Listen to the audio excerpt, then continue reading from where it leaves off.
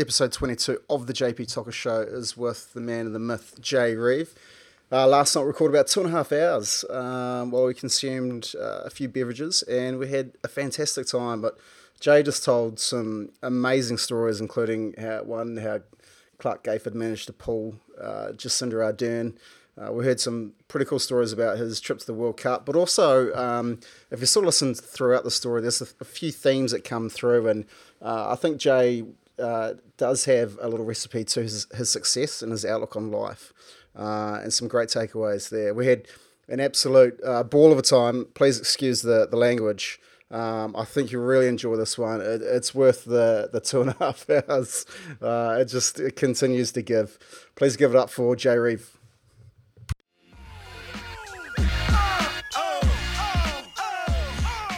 Welcome to the JP Talker Show. Not quite as nice as up those ways. How you guys surviving the lockdown? You're obviously still doing the show from work. Yeah, show's still out of the studio, which is mellow, which means that we kind of prep at home a bit more than what we normally would, which is all good. I'm down with that, and then get in, knock it out, peel out. So there's only us and the Rumble that have our studio, and then Mike Garvey, who does a night show, in Genoa, have their day studio, which is B studio. No one's allowed in. It's fucking full sanitized, wiped down before when we get in and then when we leave. Do you take your own mic socks or mics and all that kind of jazz? Yep. Got our own pop socks, own cans, own what's happening? Yeah. What are you tang? Sweet. But sure. Take everything in, wipe everything down. It's just like, obviously our bubbles are. We just had a catch up we live in a little weirdly gated. There's like 9 houses on our driveway. And so we caught up with all the crew on the driveway, and they're fucking very different jobs, and it's in Herne Bay, so they're all fucking wealthy and have different interests. It's kind of interesting to hear those different aspects of the different communities. Like one of the chicks is head of investment for Air New Zealand, so she's been getting screamed at by American investors telling her she's a fucking bitch and that sort of shit. And then another one of the guys is like fucking big dairy co-op guy building dairy factories for Fonterra, and financial advisors and retirees, and it's pretty interesting hearing how everyone's kind of getting through it and what they're doing to pivot and change. It's been pretty interesting. It's I'm lucky enough I'm in IT, right? So a lot of our stuff, our big projects and government departments and some other places sort of keep moving at some pace and velocity. So we're still trucking, and no one's had to go take leave or pay cuts and stuff, which is pretty thankful for. But a few of my mates in construction, they're like 20, 30 guys. One of my mates got 20 odd guys, right down tools, and he's like, I've got 3 months. I can live for 3 months. Keep everyone paid for 3 months if that, if we don't get out. But I think it's pretty positive now. Hopefully in a week or two they'll be back on the tools. Touch wood. So, yeah. And what do you and everyone's like, oh, you dog cunt, you're driving around in a like a Mercedes Ute or whatever. Everyone looks at the boss and goes, you've got it made. It's like if you had to live in my shoes for 1 week when it's good, you'd hate it, let alone trying to be in them now. Like the consideration level is crazy. So I think the one thing that's come out of this is probably appreciation for people, and I reckon it's all good shit. I've loved it. I fucking love it. I'd quite happily, if I could go surfing, if I could ride my bikes and hang out with my mates, I'd be fucking down with this way of living. Love it. Yeah. I think I'd love to be able to get out for a beer every now and then. Struggling a little bit with that, but I travel heaps too, so it is really nice being at home a little bit more and being a little bit more interactive. But going back to what you're saying just before, like my mate, he basically just pulled all his workers in and goes, look, it costs me $22K a week to pay all your wages, so I'm going to try to keep you all going. and they're a lot more sort of understanding and supportive of taking a bit of a wage cut just to hold their jobs. But yeah, man, those fellas have some sleepless nights, that's for sure. Yeah, and there's no real like this, and this is talking to people like a good buddy. Oh, you probably even know the Trabilcos, like a good solid amount of family. Like, are we recording now, or are we just fucking yarning? Mate, I just hit record. Oh, okay, sweet. We're already recording. I'll probably tape it a bit then. But yeah, there's different people that just in different sectors that make you go, oh, this is going to chip on for quite some time, and I think that people need to kind of insert themselves for that a bit, eh? Yeah. How do you think the Mount will go, or Tauranga, the Bay? I think the Bay will be okay because in terms of construction, obviously it's massive for construction. Yep. I'd say that will slow down. I think there'll be a bit more realistic house pricing. I think there'll be even more interest now for people in major metros to get out, like Auckland, to go, do I want to be, if I can do my job somewhere else, do I want to do it here or do I want to do it somewhere else? Absolutely. So that will probably kind of maintain it a little bit. But for the most part, the crew at the Mount that I know bought houses 10 years ago when they're 250 grand and then all of a sudden they've got $1 million houses, so they've got 800,000 in equity and they can pump it up. And so they've jumped into these pretty massive houses that are holding some pretty heavy debt with not a massive amount of income to service it. But I'd say they'll probably trucks, they just live like people do in the major metros. They just live a bit leaner and they do it properly. And their idea of fun is going to the beach and dusting tins with their mates as opposed to long lunching. And yeah, absolutely. I think it's a lifestyle. But that being said, it's a port town as well.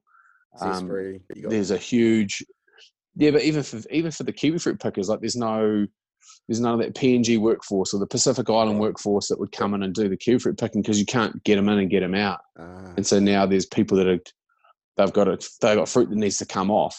And then once it comes off, where does it go? Can we now ship to China? I mean, there's truckloads of timber sitting on the wharf. My old boy works on the port. He's like, there's no shortage of ships coming and going. Like it's going, but a whole lot of it's been sort of hit and hope. Yeah, I was talking to guys at the tool gig before. It all kind of went crazy. The same tool gig where the guy got the first case of COVID-19, and they were saying that they're like filling car parks with reefer containers and filling them up because they just can't get them out. But whether or not that's the same, I don't know. I think regionally it's still going. If you're a farmer, you're like business as usual. Supply chain's still the same. Grocery's still the same.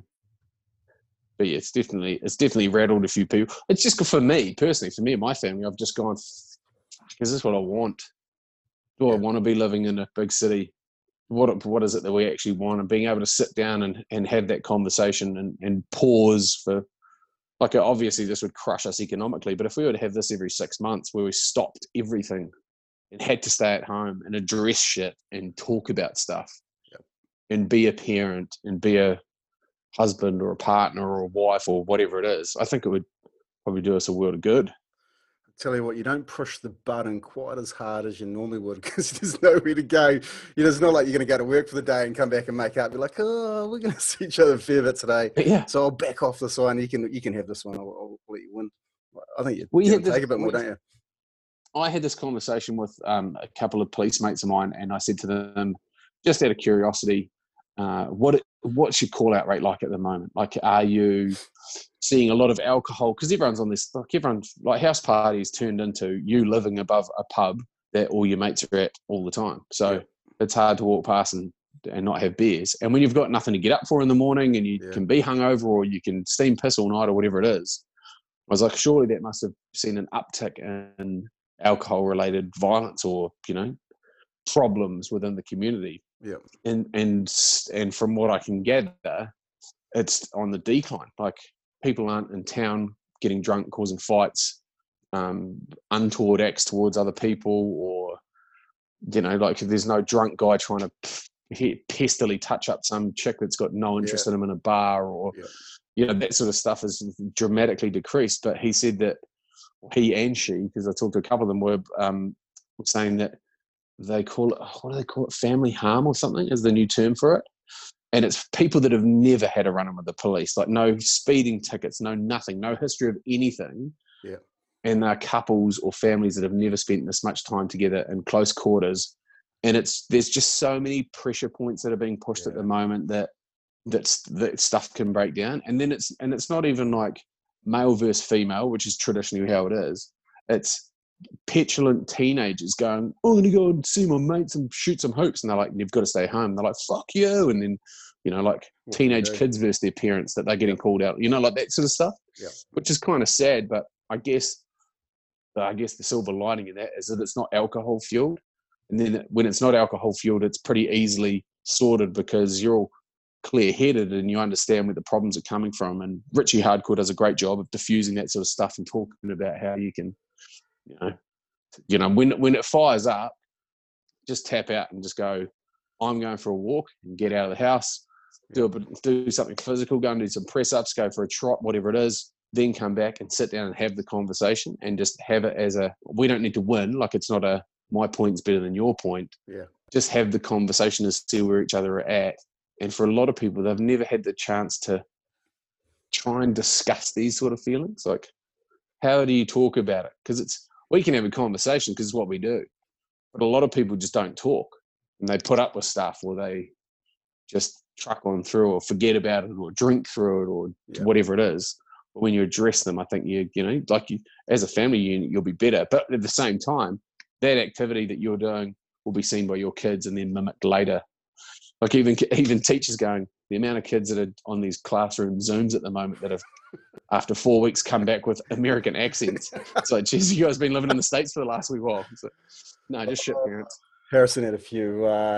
He still says like candy, laundry, and like a couple other like real American things. And people, where do you get that? Take the garbage out. Take the garbage out. Fucking God. But you're at least getting out of the house for a few hours a day, but otherwise you're prepping with the fam back home in the twins. It's good, man. We're doing, and it's even walking because I walk to and fro because I live so close to work. I walk. Walking to and fro from work, like it's on. Media Works on the corner of College Hill, I guess the top of St Mary's Bay sort of thing. Yep. 3 lamps. And there's all these amazing restaurants all around there. And so when I'm walking home normally, I can smell all this food coming out of these restaurants and that. And then you go, because of the affluent area that we live in, not a lot of people are cooking at home. They just generally Uber Eats it or order out or go to dinners or whatever it is. And so now when I'm walking home, don't smell any of those restaurants, obviously, because they're shut. But people are cooking dinner for like 3 hours, 4 hours, and you can smell it. Like it just feels so good that it's taken a global pandemic for people to go back to fucking what's good. That's me. I've really enjoyed it. I think I'll definitely. You've been smashing workouts though. I mean, you've been going pretty hard on the workouts for a while. I've been going Instagram versus reality. Instagram versus reality, mate. Bacon buddies on the daily, a few kgs up. But I'm a little bit fitter than I was probably going into it, which is good. But could be a bit of hard work required this week after. Mate, I had lofty hopes. I was going, I'm coming out of this looking like Art Green, and I reckon I went into it looking like Butterbean, and I'll come out looking like the Michelin Man. It's not gone to plan. And I was already, I'm going to get up, I'm going to go for a trot this morning. I was like, I never get to sleep in. I never get to, share those sleep in sort of things because I feel like I've got to parent the first half of the day more than my wife does because she has the boys for the second half of the day. Yep. Whereas now I'm home. So she's like, I'll get up. I'll go the early shift and get the boys set, which is cool, which is a nice dynamic. I did,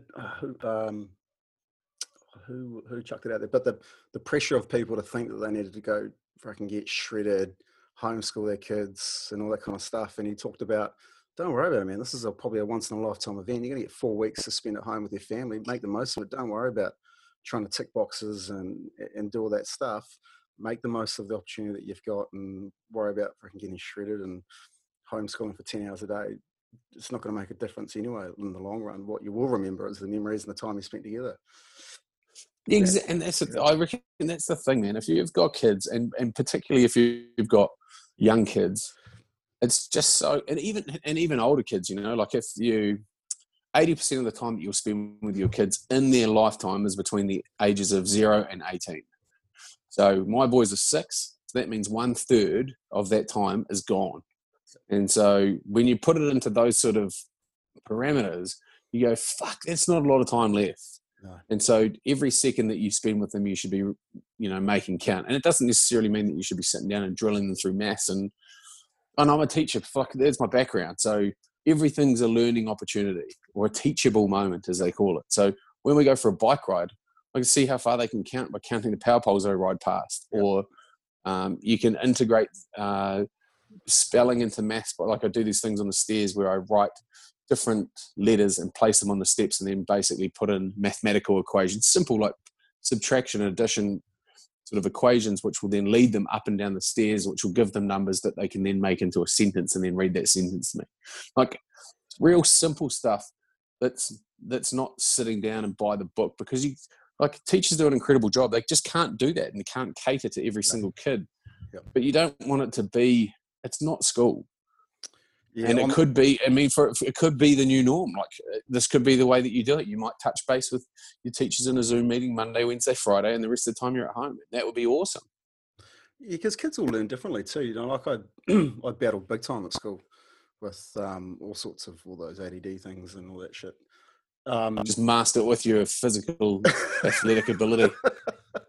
Fuck, she's not much of an athletic or specimen at the moment. Holy hecker! But just peaked early, bro. Peaked early, yeah. Got in and out. Managed to just do enough to get to uni, and then a bit enough. But Harrison's a little bit me. He learns completely differently. He's not going to read out of a book, but those sorts of scenarios he talk about, he latches onto that kind of stuff. And if I want to talk to him or teach him something about numbers, if I send him to something about rugby or something else like that, he's all over it. But throw him in front of a book and he's just like, no, I'm not keen. So, it's just that's. I mean, I've got massive issues with the parameters that our incredible teachers have to work within in terms of the education system. We've got a great education system, don't get me wrong, but I just think that it just doesn't do justice to the early childhood teachers. The work that they do is incredible, and then B, primary, secondary. Mate, I was a secondary school teacher. And I've got great mates that are secondary school teachers, and they do great jobs. But once again, they're teaching to the curriculum. In terms of making, those formative years are the ones that make a difference. Yeah. And you always remember those teachers that were epic for you, and they're generally primary school teachers. Yeah. Because they're the ones that actually make. There's a guy. We had this little shed driveway sort of catch ups. And he's a young buck, incredibly intelligent bloke. He's an engineer student at Canterbury University. And he goes, I remember the day where I transitioned from having peanut butter sandwiches made for me to me being able to make a peanut butter sandwich, because all of a sudden, I'm fucking Switzerland, bitches. I'm good. I am self-sufficient. And you forget how... Because, I mean, that's the great thing about having kids, is that you see everything again for the first time. Like I've watched my boys try a mushroom for the first time, or try kinna or power or any of that sort of stuff. And you just go, you're building you're front loading this machine that you've got, this little brain of yours. And you forget about the simplicity and the beauty and the simplicity of all of those things. I remember when my kids first sat on a motorbike and started a motorbike and rode with me on a motorbike. And I remember I was chatting with Kane Briscoe Farm Fit, absolute roost, and he had his kid sitting in his lap and he was driving around in this farm truck. And I remembered, obviously, WorkSafe would have a fucking field day with us now, but I remember when I was like 4 or 5, maybe not even that old, and I'd drive the tractor. I knew I couldn't touch the pedals. I was that far away from the pedals, driving the tractor, and the old boy would be feeding silage out off the back on our farm. And he'd run across a slippery drawbar of this massive tractor trailer in gumboots, scramble over the seat, turn it around before we hit the fence, and then point it back the other way of the paddock. And I was like, this is fucking living. This is good. This is good shit. Was that out Tapuna way? Where was that? Yeah, that's at the top of the Minda. Yeah. And so we went from the Taranaki farm that we had out of Rahudu, by Barrett Way. Yeah, it's close. So where we had one hill in our paddock. We had one paddock that had one hill in it, And then we went to Puna and we had, oh, fuck, mate, we wouldn't have even had a footy field of flat. Yeah. And it was just straight up and down. So she was pretty hairy. Look, How old when you moved pretty to good shit. Puna? 1990, so I was like 6, 7. Yeah, okay. Yeah, so did 2 years. I did, must have done 2 years at Rahudu Primary, which I think is still going, and then punched up to Puna, and then moved to the Mount when I was like 15, 16. Yep. Probably. Yeah. Do you probably think now it's a bit of a blessing to grow up not only on a farm but in Te Puna in those days when it's still pretty, not agricultural, but it was like a small town, right? Like footy club probably. Great community. Yeah. And even and still so proud. Like that's still, so Rahudu was my first club, which is now the Coastal Club. Yep. And then after they amalgamated, and then when we went to Puna, like all those guys that I grew up, like the Hayward Cookers and Aiden Cookers and like all those strong Te Puna families, for them to have 100 years of rugby in Te Puna and for them to take out prems, reserves, 20s, juniors, like just clean sweep the bay footy competition on their 100th year jubilee was just like, when was that? Full meltdown. Would have loved it. That was last year. Oh wow. Yeah, would have loved to have been at Maramatanga Park up on the bank with everyone tooting their horns just parked up. I just think it's nice when the Mount doesn't win it. Mate, the Mount's been shit forever. Oh, good. No, they go good. I definitely do appreciate it. I mean, it's one of those things. Obviously we grew up in the same area and same era, and there was just that strong sense of community, and it wasn't the hustling bustling piss that it is now. And so I mean that's still great. Like everything's got to progress, but mate, we had a great twilight cricket setup. Like I remember the old boy would just, once again, probably not overly great, but he'd swing through the Te Puna Tavern, grab a slab of Rhinex and go and dust them up at Maramatanga Park playing twilight cricket with the boys, and then we'd have like a raspberry lemonade and a punnet of hot chips, and then crawl back home after someone got the dick of the day and drunk out of a dick-shaped mug. And I was like, this is hilarious. As an 8-year-old, I was like, there's a dick-shaped mug. Classic. But all that stuff, I think it's definitely ramping up now because it's getting bigger. Yeah. And it hasn't lost the essence of it yet. Right. And I hope it doesn't. But yeah, it's cool. And one of those things that you definitely pick up on these little isolation lockdowns is, fuck me, I'd love a bit of land. I'd love some. Oh yes. I'd love to be riding dirt bikes and eeling and jumping off waterfalls and all the stuff. Yeah, all the stuff that I had as a kid that my kids don't have. Do you think you'll send your boys, well, ideally back to Tauranga boys do high school there? Are you that passionate about it? I'd say not too fussed. I'd like to be back there. I reckon that there's a high possibility that we've got the opportunity to move our entire radio show back there. Yep. And Dunk's pretty keen about being in the Bay because it ticks a lot of boxes for him. It's closer to his wife's family. Obviously he's got real estate up here, but we could move back there. Petey Williams has cracked the door wide open, so he does his show out of there. Right. Apparently Petey Williams rolls up in the morning in his golf cleats and a golf cart, knocks his show out, and then plays the back nine at Otamotta. Is awesome. Fuck, that's got. So hopefully, that'd be pretty cool. I mean, and I think this is almost accelerated. I had this conversation too, which is probably not a great one to be having in public, but I think that there is a lot of value, and I had it with Brad, the boss. He's a very innovative thinker, and he thinks really wide. And how can we be better, and what can we do to produce a better product in terms of our radio show? And you're never going to get Hamish and Andy quality living in Auckland because we've got a team that works so hard behind the scenes to make our show look good, and they're on, I wouldn't even know what money they're on, but it's not enough for them to sustain themselves as human beings in Auckland. Yeah, absolutely. So if we were to move the show, for example, to the regions, or say we moved it to Kaikoura, and they could all buy a house for, say, a couple of $100,000, or Marcus Lush did it. He bought a house in Bluff with an FPOS card. Like, you can't tell me that. You can't tell me that bloke who's on. Now, he would have been on probably $5 when he got that, when he bought that house. Yeah. And you go, how far are you going to get ahead if you're not shelving, $1,500 a week in rent, as opposed to like, mate, $1,500 a week. Like, he wouldn't have even paid that much money for his house. He would have paid, I reckon it was like 20 grand. And you can set up a studio, and it can be condensed, and it can be done, and it can be better. And as a result of that, we can get some great people, and we can build them up. Because I don't think the luster of living in Auckland City still exists. Like, and especially being in the Bay, or like, you've been based in Wellington. Wellington's great, and Auckland's great, and it offers a lot of things that the regions don't offer. But it's not far away. Like, it's a 25-minute flight from Tauranga to Auckland. And it's an enjoyable 2-hour drive, which most people do from Pocono in the morning to get to work. Yeah. Oh, I was just going to say, old Daniel McCarty, who's on Radio Sport, he would sit there and just have do like a Skype with his producer that's in Auckland.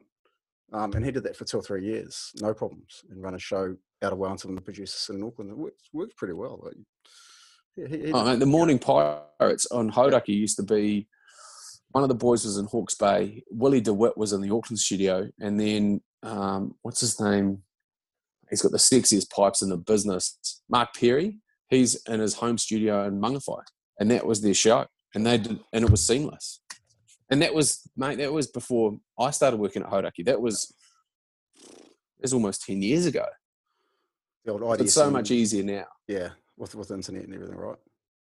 Well, even the voiceovers that I do now, I can link to any studio globally from my garage, and it is like my microphone's plugged into their desk just through Source Connect, which was invented by a Kiwi chick. And it used to be hard.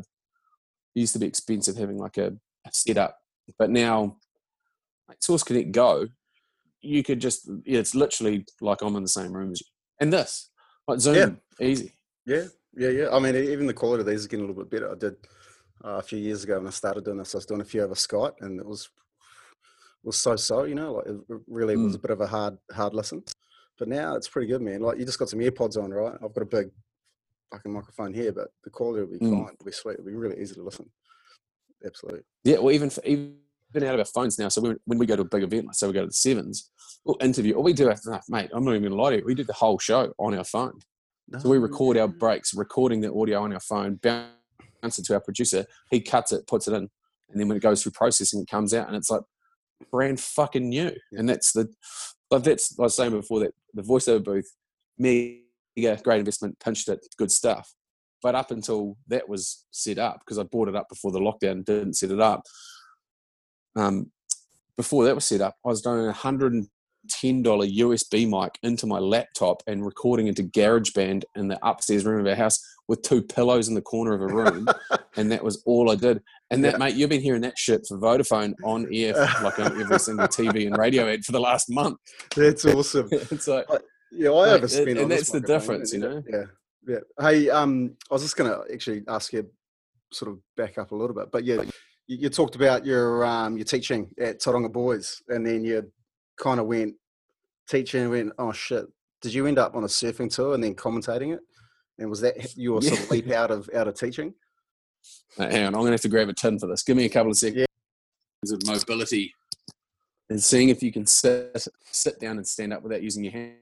And this guy reckons if you do that like 10 times a day, it's like a full body workout. No, like on the ground though. Oh, no. To the ground. No. Mate, if you can't get out of a fucking chair without using your hands, you're fucked. Well, I actually just struggled. I just tried to do it. I was like, did the big old rock forward, like the granddad rock, and hey, here we go. Yeah. We're good to go. I reckon it's like every 10 years of your age, you'll make a noise when you go to hop up. So like now I'm in my 30s, it's like, you get up. It depends what I've been doing. I played a couple of games of footy last year, and holy heck. It's like, you sort of have fond memories and think, like how good it was and stuff, and just like, some on boys are bigger, faster, stronger, you're older, fatter, slower, and you're not actually as good as you remember you were. It was a rough week. Mate, I have left myself in the era where I wasn't actually good, but over the last 20 years have convinced myself I was okay at code. And so I've got this memory of me basically like wall foot right and like a dog's tail, like how he just thinks he's awesome, but he's actually shit. But I've just left myself there. So I don't want to break that. Like I'd love to go back and play some code, but I just know that I'd shatter that. And because I've told my kids I was that good at code, like they'd be like, "Dad, you're so shit. You told me that you're awesome and you shit." But yeah, back to Tauranga Boys. But how I ended up at Tauranga Boys was blew my shoulders to bits in my, I'd say 7th form, but it was my second year of 6th form at Tauranga Boys. And so bailed out of, we were meant to be going on tour to, I think it was like Argentina or Canada or that's right. one of those tours, one of those first 15 tours. And so I pulled out and with the money bought a longboard. And so started surfing and then was like, I'm still a competitive person. I want to compete. And just like footy, wasn't that great, but just hungry for competition. Yep. And so started doing the Pro Longboard Tour, which went around New Zealand. And then Hyundai jumped on board as a sponsor and they needed somebody to commentate and create some links for the videos that they're doing to justify the sponsorship. Yep. I tipped in big. Like the surfing community as a whole is not a wealthy community. The competitive surfing community, even less so. And so I think if you did the whole tour and you won every single event, you probably still wouldn't have even covered costs. Yeah. And there was good prize money up for grabs as well. And then there was a 3A or a 4A international competition in Mangamanu and Kaikoura, which would attract the big names. So, which is awesome. So I got to surf with my heroes, but I basically draw a heat with the longboard equivalency of like Taj Burrows, Kelly Slater, and freaking Mick Fanning, and there's me. I just paid $1,000 to surf once and catch 2 waves. But he still said you're there though, so that's the main thing. Yeah, I just sit there in the water, just watching them, just go, take my money, I don't care. And then I've started doing the commentary with a buddy of mine, Keg, and then we're being paid in Corona and sausages or line reed and sausages. Whatever it was, or line read. Good drop. Oh yeah, just to mix it up in between the little pinkies, mate. Oh. And the girl Claire, who funnily enough is like got kids at my kids' primary school now, was from the BBC, had come out to New Zealand and was producing this. And then when MTV started, she was like, "Well, you should come and be the MTV presenter. We need a dude." And at that stage, I was teaching at Tauranga Boys College, teaching hospitality and life skills, or cooking, if you will. Lovely. And was actually doing 3rd form camps at Bowentown. So basically just living on barbecued meat,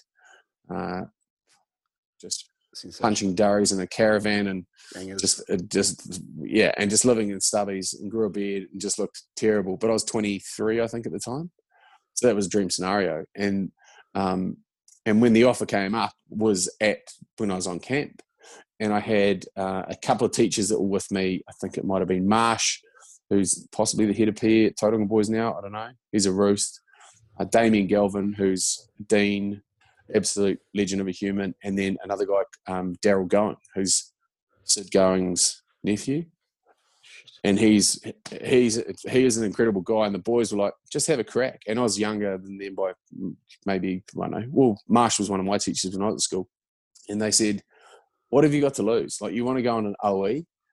The world's not going anywhere. So if you don't like the job, then you can always piss off and go on an OE. And I was like, because I was like, nah. And at that point, I was like, I'll have a crack at it. And that was 5 years of traveling around the world on somebody else's credit card. And what were you not sure about? I don't know. When you look back on it, you go, why would you not? But I think it was kind of like, was it a confidence thing? Mate, I've got a massive, Jerome Kano talks about it in his book, and it's that impersonation syndrome. Yeah. Where his one was, he's clearly a great footy player, and I'm never going to compare myself to Jerome Kano. Just let me fucking clear that up right now, because he's a legend. He is GOAT. But he was saying that when he was sitting in the shed with those ABs, he looked around and saw people that he'd idolised and didn't feel like he deserved to be in the shed with them, although he 100% did. And I was like, I've never done TV, and I'm not that guy. Like I'm not even traditionally for television. Like everything about it. Like if you go, this is, and for those people that don't know, this is how a TV face is. This is how you have a face for TV. It's open. Your eyes aren't deep set in the back of your skull, and you have movement in your mouth, and you can change expressions. And none of that shit I can do. Like my mouth doesn't move. My eyes are like fucking Kieran Reed's, and love them, but they're buried. And I look 50 when I'm actually 23. So it's like, this is just not a good combo. And it just ended up, falling into place. And I was like, yeah. And it went well. And then I could see that there was a need to pivot because at this stage I'm 27, 28. And it's as much as I love doing 10 years in a row at R&V, it was probably time to do something a bit different. So I crossed over into radio, which is obviously, you look at radio, geez, this is the most terrible looking bunch of humans you've ever fucking come across. Like, you can look like a bag of dicks and still have a career. And was lucky enough to be linked up with Paul Flynn, who's just one of the greats. Like he's a radio savant and still is one of the greats. Is he on More? Is he More now? He's More FM now. Yeah, he's doing More FM Drive with JJ, and they crush it. They go incredibly well. Yep. I forgot to ask. So, do you ever get people just come up to you and think that you're Jason Reeves, and just start yarning? All the time, bro. 100%. And it's so funny because Jason Reeves is the nicest bloke. Like. Yeah. Oh, you just have no idea how nice that guy is. Like he is just the kindest. I've obviously never met him, but he's the sweetest bloke, and he'd get stuff sent to him that would be put in my locker, and I was like, I love you, mate, but fuck, I'm taking this, and I just rinse him absolutely dry because he was on a bigger show. I think he was on Classic Hits or whatever it was at the time. Yep. But yeah. All the time, and people. The other one was people were like, "Are you JJ from The Edge?" It's like JJ's a chick.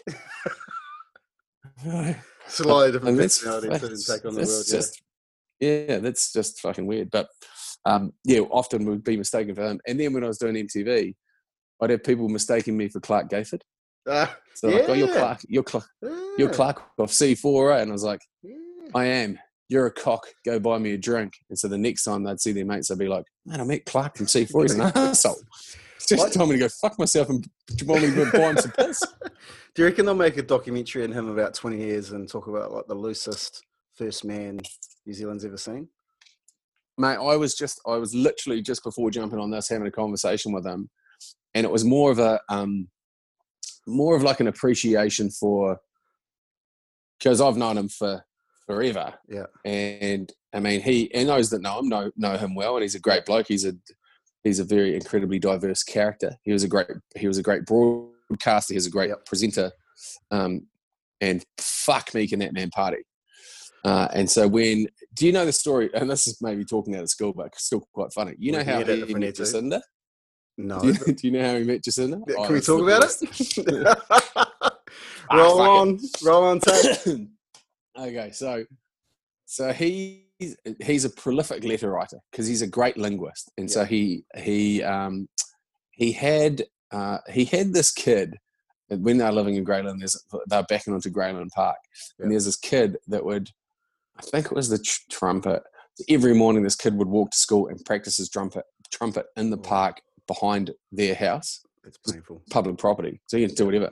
And so Clark was like, "Fuck this guy." And so probably told him repeatedly to piss off, but the kid kept playing there. And so he wrote a letter to whoever was the MP for it was National at the time. It was like Nikki Kay or something. I don't know, fuck whoever it was. Yeah. It was like, you need to do something about this kid because it falls outside of noise control at 10:30 in the morning or whatever it is, or whatever time it's going. So this is outrageous. You need to brush this kid. And they never got back to him. So he's like, I'm going to go with the opposition. Labour, MP. Who's Jacinda Arden. All right, Jacinda, hey, you don't know me. This little fucker's playing his trumpet at the end of my section in Grayland Park. You need to get on this guy and sort it out. And if you do, we can become friends. And from that, they met up, had a date, and here we are. No shit. Yeah. So he is in the position that he's in because he complained about a kid playing an instrument at the bottom of his section. Would you say? But I was saying to him, I appreciate him as a bloke. He's a good man. And I was saying to him, just thanks for sharing. Like, it can't be hard. I mean, it must be hard to have a partner that is so much to so many. Oh, and yeah. If you're heavily in the mixer with the ABs, which would probably be our biggest level celebrity. But there are still people that the ABs will walk past and they won't recognise them. They're not in the footy, whatever. Yeah. There is not a single person in New Zealand that Jacinda Arden can walk past that won't know who she is, or want a piece of her time, or give her some advice, or critique her on something that's happened. And for Clark, because he's always been the hardest thing for him is to shut his mouth. And now they've got Neve, and Neve's sharing her mum with a mother to 4.5 million people that are in a global pandemic. And she's an incredible mum. Like, Jacinda's an incredible mother. But it doesn't change the fact that we're fathers. If we were to be doing the job she's doing, A, we wouldn't be doing it anywhere near as good, but B, beat that time away from our family for whatever reason. There's almost a slight disconnect as a father because I've got to get the job done. Absolutely. But Jacinda's a mother first, and she is our Prime Minister second. And that, whereas the father role would be, well, I'm the Prime Minister and I'm a father second. You look at the John Key model, know? Yeah. And so for Clark, he was saying that he'd love to be chilling at their place with a garden and all this other stuff. Be the best part too. And I'll get to that. But he goes, Prem House is pretty mega because Neve can run amok. Imagine being the Prime Minister and telling everyone that they can't go outside and enjoy the outdoors, and then being in a relationship with fucking Clark Gayford, who cannot sit inside for more than 10 minutes. So on top of every single press release will be a text from your partner saying, babe, can I go fishing yet? Can I go spearfishing? Like, can I have a rave at Parliament that House? In itself. Yeah. Yeah. Can I get the Shapies boys and just to bust out some, she's so, regardless of your political affiliation, she has done such an incredible job. Absolutely. In terms of how she has fronted this and how she's, dragged this country through it. And testament, like, on a global scale, she's held up as one of the best. And that's because she's a great person. That's not because of the policies in place, but that's because of her as a person, I think. Do you think you could maybe just text Clark back and just say, hey, bro, chances maybe level 3 next week? Oh, mate, he'll be pesting her more than anyone. Like, he's like, land-based fishing? Come on, babe. Does that mean if I hop off the rocks in my wetsuit and fins that I'm land-based because I haven't gone on a boat? Like, he'll be punishing her for that shit. I've never met him, but I've been in lots of situations where people start off, I've got the best story. So this night we're doing this, and then Clark Gayford's name would come as a story. And they're always good, hilarious stories, nothing bad at all, but just one of those like legendary Kiwi icons who then marries the Prime Minister of New Zealand, which is quite a story in itself, right? Like, well, that's the thing. He hasn't even proposed to her. So all the boys are going, rightio, I'm at home with my missus and she's complaining that she has to clean the toilet and then make dinner.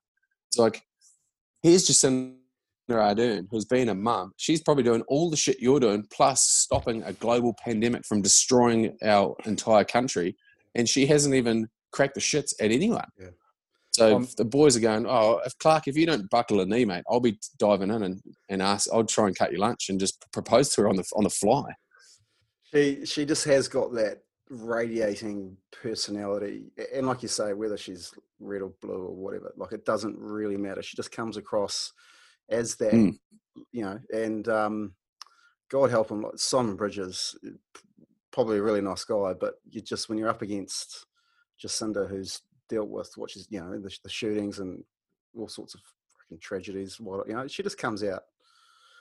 Yeah, that's a massive. It's like if you look at her term, she's had natural disasters in terms of like the White Island volcano. She's had a terrorist attack and now a global pandemic whilst having a child. It's just a massive hold my beer moment. Like, just we're good.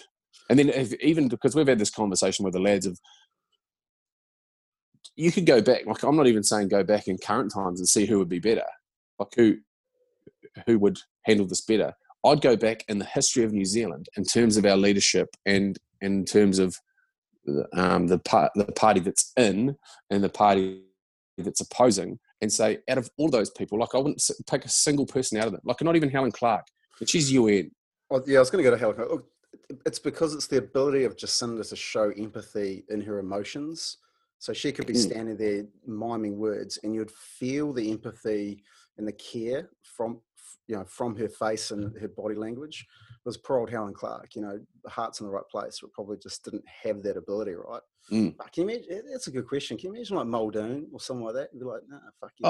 Everyone just stay working. We're fucking working through. Like, it'd be savage. Winston Peters, he'd be like, right, reckon we're cancelling all sport, but we're just going to go freaking dog racing, horse racing, 24/7.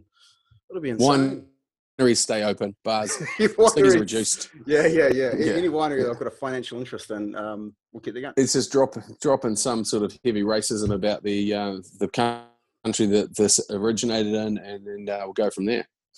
Yeah, it just wouldn't happen. She's a ledge, and I think the thing that she's been trying to impress upon people the most is that if you think of it as a we as opposed to me, like, it's not, oh, I could never catch it. It's, you may have it and pass it on. And that's if you get into that mentality, I think that as a country in general, like even the way that people were dealing with each other and the appreciation for the person that's packing your groceries and putting that shit on the shelves for you. And like, they got a pay rise. Like, people who work in supermarkets got a pay rise.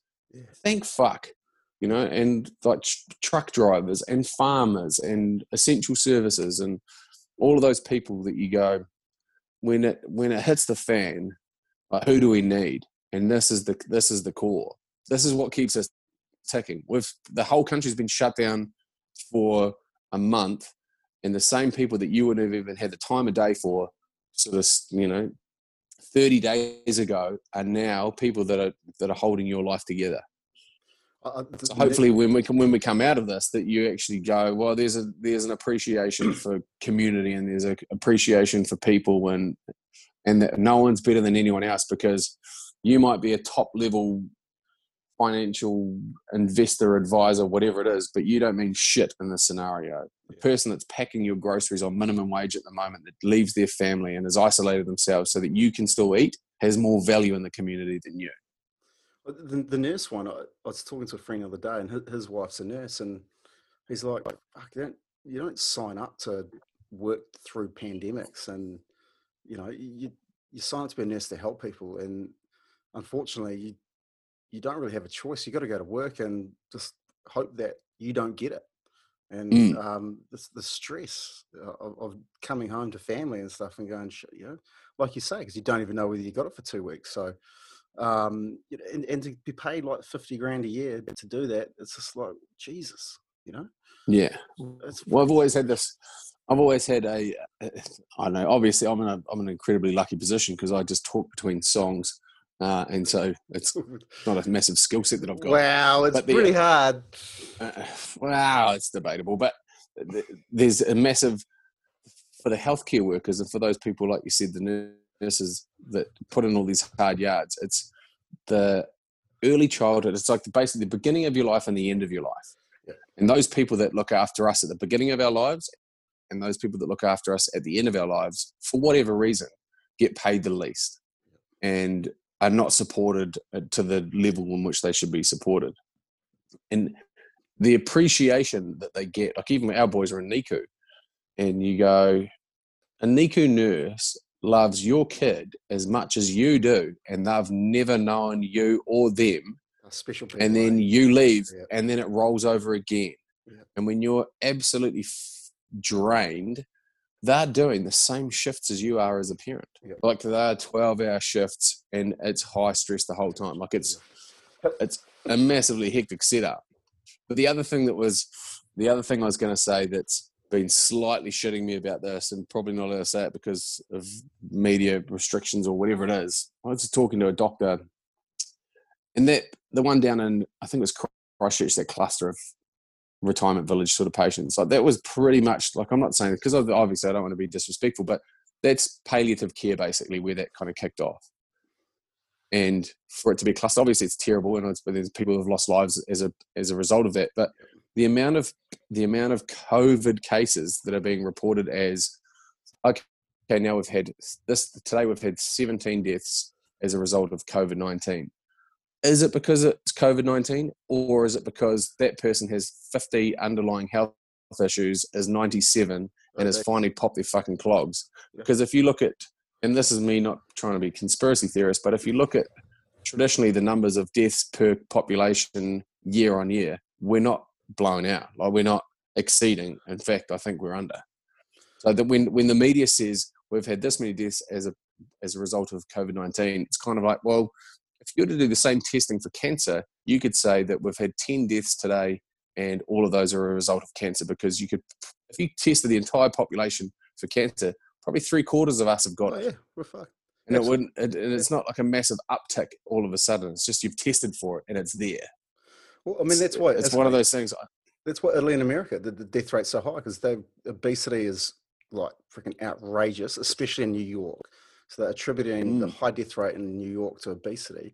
The same with Italy. They've got the oldest population in the world.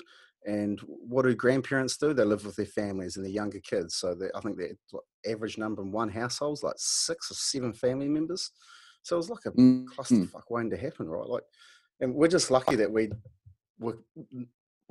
dense, but not as dense as some of these other populations. And I know our death rate's not good in that, but there are reasons why I personally think it's not as high as some of the other places. That we do have a bigger border, we're fucking miles away from everyone, which helps, but we do have a little bit more space between each other.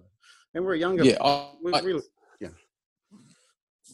I reckon there's, I was saying today to this doctor buddy of ours, when we were kids in Taranaki, if someone in our area got mumps, measles, or chickenpox, they'd have a party and all the kids would come around so that they could get it. Old school. Like man, that is old school, but that's building herd immunity. And I'm not saying that that's the case now, and that we should do it, but I think there's a certain amount of, I don't know, fucking blind hysteria in the fact that everyone wants to be a part of it and say that, this is, we're crushing the numbers. Well, what are the numbers? Like, what is the test, and what is the natural mortality rate of New Zealanders? I guarantee the death toll is down because no one's fucking driving. So a month off the roads, that's going to save us at least 15 to 20 people. First time since 1920. Yeah, for the first.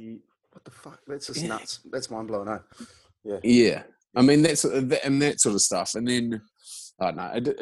It all kind of spirals out. I'm all about it. I'm all about the social distancing. I'm all about playing my part, and I'm all about doing what we need to do to make sure that this happens. And even this doctor was saying, this is something that we can literally eradicate. Like, we can 100% stomp out of our country if our border controls are kept to the level in which they're kept. But if you want to travel, you will be looking at 2 weeks quarantine coming back. And this is probably in even 12 months' time. And this is talking to one of the key investors for Air New Zealand.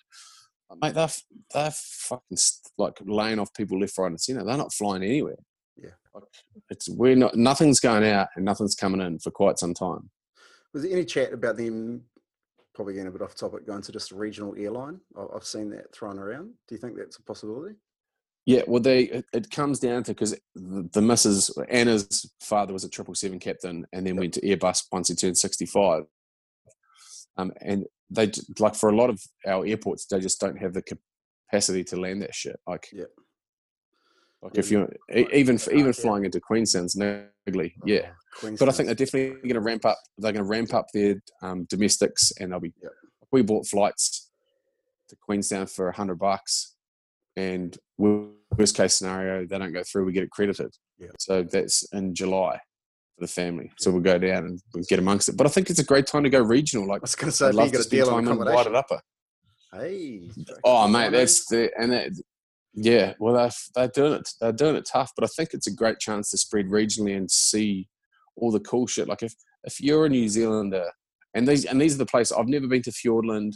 I've never been up to Farewell Spit. I've never been through Waitered Upper. Oh, never been to Waitered Upper? Munbo? Nah, and I've never done the Catlins. Yeah, I've done the Catlins. But apart from that, I've pretty much been everywhere. Yeah. And now is a chance for. And if you go to people, if you have that conversation with people and you go, been to Cape Reinga, been to Bay of Islands, have you spent time on west, east coast, wherever it is, a lot of people would be like, oh nah, but I've been to the Gold Coast a bunch of times. Fucking how good's the Gold Coast, bro? You been to Kuta? Yeah. You been to Kuta? Oh man, how good's the Shangri-La? I love me the triple. I love me the triple park pass and the Goldie and fucking line me up with some bin tanks in the pool at the Bali Dynasty. Mate, I'm slightly. I haven't done the West Coast. Have you been the West Coast? Yeah, only from where we chopped through because we rode. So I obviously riding bikes. I've ridden as much as I can through the country, and then we go down to Burt Munro. And so for Burt Munro, we hit it a week after the big earthquake which fucked Kaikoura, so shut that State Highway 1. And so we went through St Auburn and then popped out and then rode down the West Coast. But how many north will you pop out from there? So like Westport and then even down into Hoki and then ducking in there. Good roads to ride. But yeah.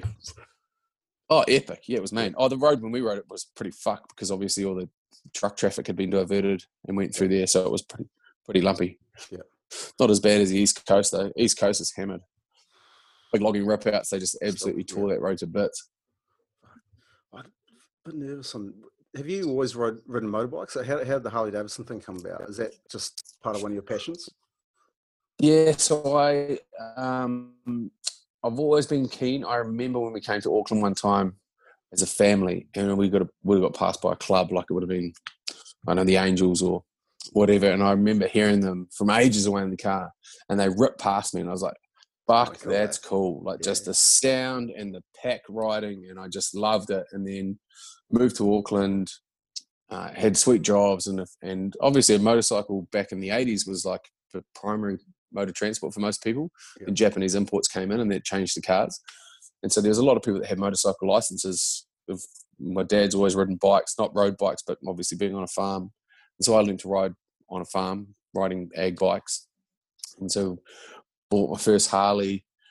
And then basically it's one of those things, you just find crew that are into the same stuff, and had some great mates and they've taught me a lot of stuff, and just passions built. And then they had like a media ride with Harley Australia, and they came over and I was riding this, I think I had like a soft tail Springer that was kind of like had these rabbit handlebars on it. It was like pulled back, and I was riding an open face helmet and big king and queen seat with a big sissy bar on the back, and I had like a hot rod front tire as my rear wheel, and it was just Sons of Anarchy. Oh, it was a fucking cool bike, but it was like shit. Hard to ride. And it was just my cup of tea. And they said, well, how are you even riding that thing? Would you be interested in being a Harley ambassador? And I was like, well, what's involved? And they're like, well, we'll give you a bike every year, and you come on these rides with us, and it means that wherever you go in the world, you get to jump on bikes and all this. We hook you up with all this different. It's a great company, and it is the pinnacle. Like it is in terms of motorcycling, for me, it is the pinnacle. I love the company, love the people. And I was like, I don't really like any new bikes. What are you talking about? And they're like, well, nothing's really tickles my fancy. You don't have anything like what I've got. And they're like, well, that's because that's shit. And what we're making is fucking awesome. And then the bloke that I was dealing with at the time, Nigel, goes, well, here's a bike that's coming out, and it's the Lowrider S, and it's an 80s styled FXR bike. And if you're into Harleys, you kind of get it. It's got gold mag rims, and it's not going to be everyone's cup of tea, but if you're into that sort of stuff, you'll like it. And I saw it and I was like, I fucking love it. Sign me up. And they're like, sweet as, give us your license details. When these bikes come out, we'll hook you up. And I was like, fucking license details, mate. I don't have a license. And they're like, you told us you've been riding for 10 years. From Tapuna, bro. Yeah, I have been riding for 10 years. I just don't have a license. And they're like, oh, fuck. So then they put me through the license process, put me on a LAMS approved bike, which was when the Street 500 came out. And then, rode a Street 500 from Auckland to Invercargill. And then now this is 250cc. 500. And now that is the bike that they sold me on. This is the Lowrider S. That looks and then that comfy. silver one's the new one. Jesus. So yeah, it's fuck. I'm What the does luckiest wife? bloke I know. What does the wife say? Loves it. I loved it pre-kids, not so much post-kids, because Yep. we can operate as a one-parent household, not a no-parent household. Yep. I'm acceptable losses. The boys love the bikes; they fucking Yeah. froth them, so that's terrified her. Yeah. But yeah, we used to ride heaps together. She's cool around town. Doesn't like going open road, which is sweet. Like, I don't mind. Like that. Don't mind getting away with the boys. Have you had a close call? Have you come off? Thousands. Oh yeah. They haven't come off. Yeah. But yeah. But they did this thing, ACC, because we pay massive amounts of registration for motorcycles. So I've got three. Hammered. I've got 2 Harleys and an old Triumph, and it's fucking mind-boggling. Like, people have no idea. Like, it costs $80 to register a car for a year. It costs $380 to register a bike. And people go, "Well, you got a bike, so you ride it." And I went in on Dave Keelty, who's the head of ACC, who's a legend based in Wellington, absolute roost. And I said to him, "You are a thieving motherfucker. Why are you ripping us off? Because you ride a bike. Why are you fucking the rest of us?"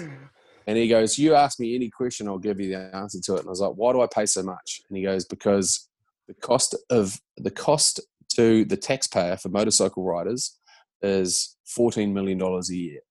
Rehab. And registration costs for motorcycles comes up to 4.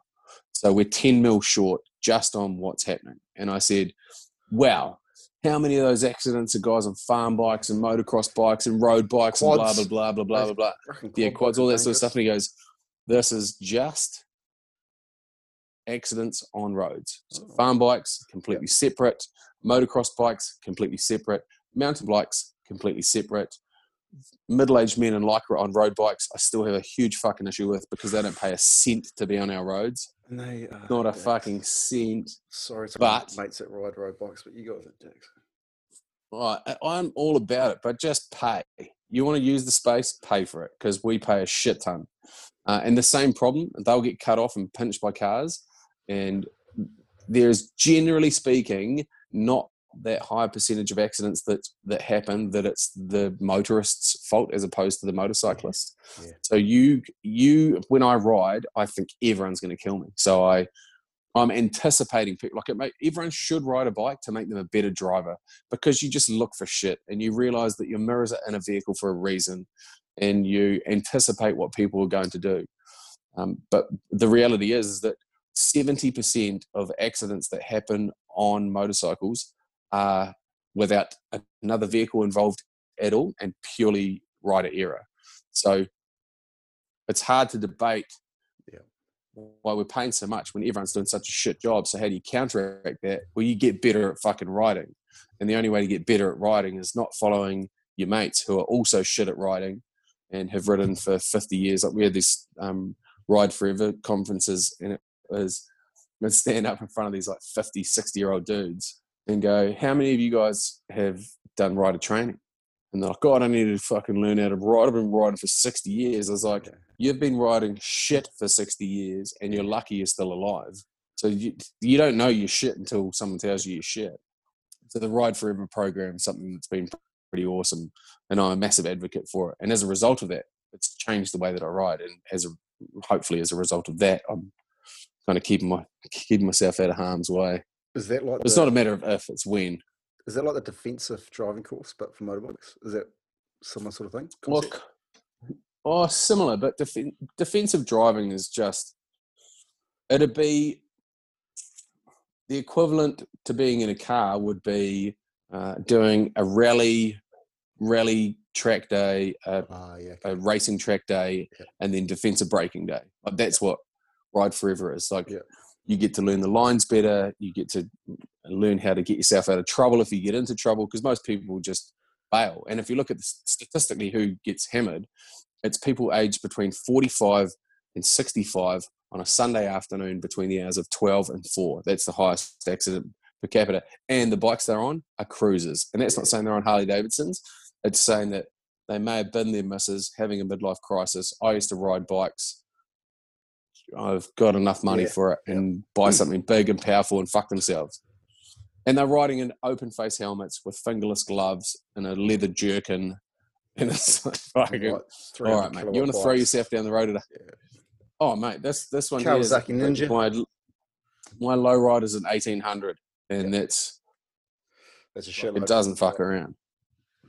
No, I've seen this fella used to work with. He had a Kawasaki Ninja, and which you could get on a learner's license, having never ridden before. Really? And it's a 2-stroke power band bicycle. Yeah. Well, he had a similar thing. He'd ridden as a younger kid.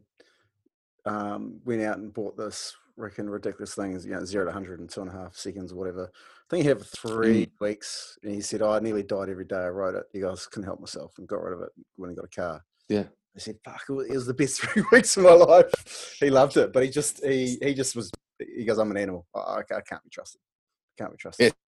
Same. That's why I don't ride Ducatis. Like, I've got a buddy of mine that's got Panigales, and they don't feel good until you're riding 160 Ks. Like, they don't actually feel like you're riding until you're doing 160. Yeah. And that would mean that I die. Like, I'm 110 kilos pushing down on my wrists, parked up over the top of this thing. Yeah. And it just feels shit. Whereas on a Harley, that's a fucking tractor. That's just awesome to ride. Like, it's loud and does a speed limit and it's got power when you need it. And it's just how I prefer to get around. I just love the brand. I did 100 years of Harley Davidson in Canada. I did a documentary for Discovery Channel where we rode through Canada. It was fucking epic.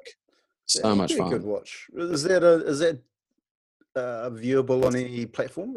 Yeah. If you search Common Ground Harley Davidson, there was 3 international riders partnered with 3 Canadian riders. Yeah. And that was they did the Rockies. I did basically from Toronto to Rivière-du-Loup, which is at the top of the New Brunswick border. So I went through, basically ended up in French Quebec. Basically went through Quebec and up to the top. It was cool, man. It was real fun. Rode with a real rad Quebecois guy called Chaledouard. Yeah. No, cool. So cool. It was epic. Hell time. Welcome back. Well, what do you think about, and you'd probably know because you're in the loop, but we're talking about this island of origin, north versus south. What do you reckon? Are you a fan of the idea or not so much? You mean for footy? Yeah, for union, because obviously we're not going to be travelling. Yeah. And everyone still wants a piece. I'll tell you what I have heard. I have heard there's an idea about playing all games at Forsyth Bar. So you play 2 games on a Friday night and 2 games on a Saturday night, and they would fly.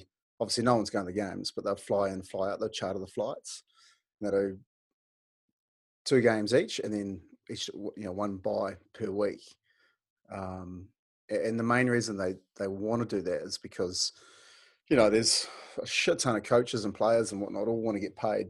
So the ability just to create some TV revenue. But fucking North Island versus South Island, I think my uncle played in one of those back. Those were like the big games. That was legit. Yeah.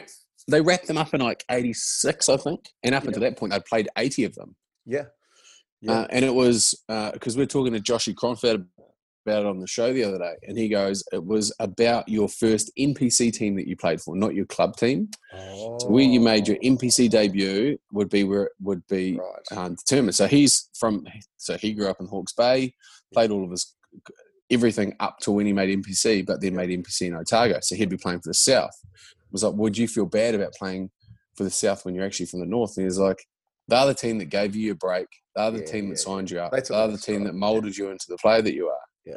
So but everyone's like, I think Foxy someone did a breakdown of what the teams would look like, and the South Island would get fucking pumped. Yeah.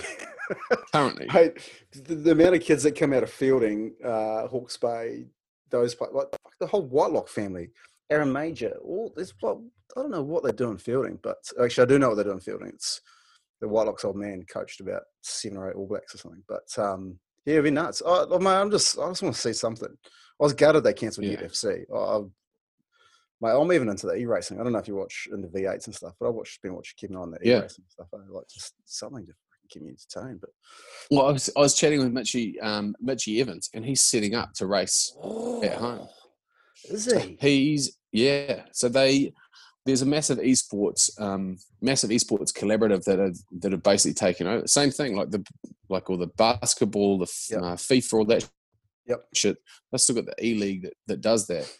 But mate, we talked about getting computer versus computer. I talked to Krista at PlayStation about this, of getting the new footy game and then the NRL game to play computer versus computer, so you don't know the outcome, and you just play 20-minute halves, and it's commentated, and you just sit there watching it like it's a normal game, because it's pretty classic. Cool. We just need to see that. So you know what they're doing with boxing? So old Floyd Mayweather, they've simulated him, and then they've put all this data into this computer, and they're going to create like Floyd Mayweather versus like Jack Dempsey or whoever it was back in the day, Rocco Marciano, his weight class, and there's going to be like this fight, a computer fight of Floyd Mayweather versus someone from 50 years ago, and they reckon they should have it ready in about 3 months' time. Freaking insane, eh? Just different. Yeah. Well, I think the other thing is too that people forget that if you go to an English Premier League game, it's not about the team. Like, we sat behind this guy at the Warriors one time as a pom, and it was great as a leveler. And obviously, I'm Warriors. I'm in the most abusive relationship with the Vodafone Warriors. I love them. I hate them. It's tough. I broke up with him years ago. Nah, that's the thing. You just never want. They're going to come bandwagon. Right, obviously. I'll give back. It won't be this season. But this guy that was sitting in front of us, there's a bunch of us. I had 6 season passes, so me and the boys would go every weekend, and we'd just turn up, and we could be ahead by 3,000 points, and in the last 15 minutes, we'd just let it slide away somehow, and it would all fall apart, and we blew up. And this Pommy dude turned around to us, and he goes, I come from supporting a 4th division Premier League team that my father supported, like 4 generations basically supporting. He goes, do you know how many times we've won? And we're like, I don't know, we're 4th division Premier League, I don't know, grand final can't be that hard. And he's like, not grand final, I mean 1 games. And we're like, fuck, I don't know, hundreds? Yeah. And he goes, 4 times in 4 generations they've won a game. And when they win, the whole town just shuts down and they party, and it's just a massive carry-on. He's like, your team is your team regardless. Yeah, there's no and when they win, mate, she's fucking special. Have you watched Sunderland Till I Die, the Netflix documentary? No, I've seen it sitting there, right? Fuck, it's car crash, bubbling.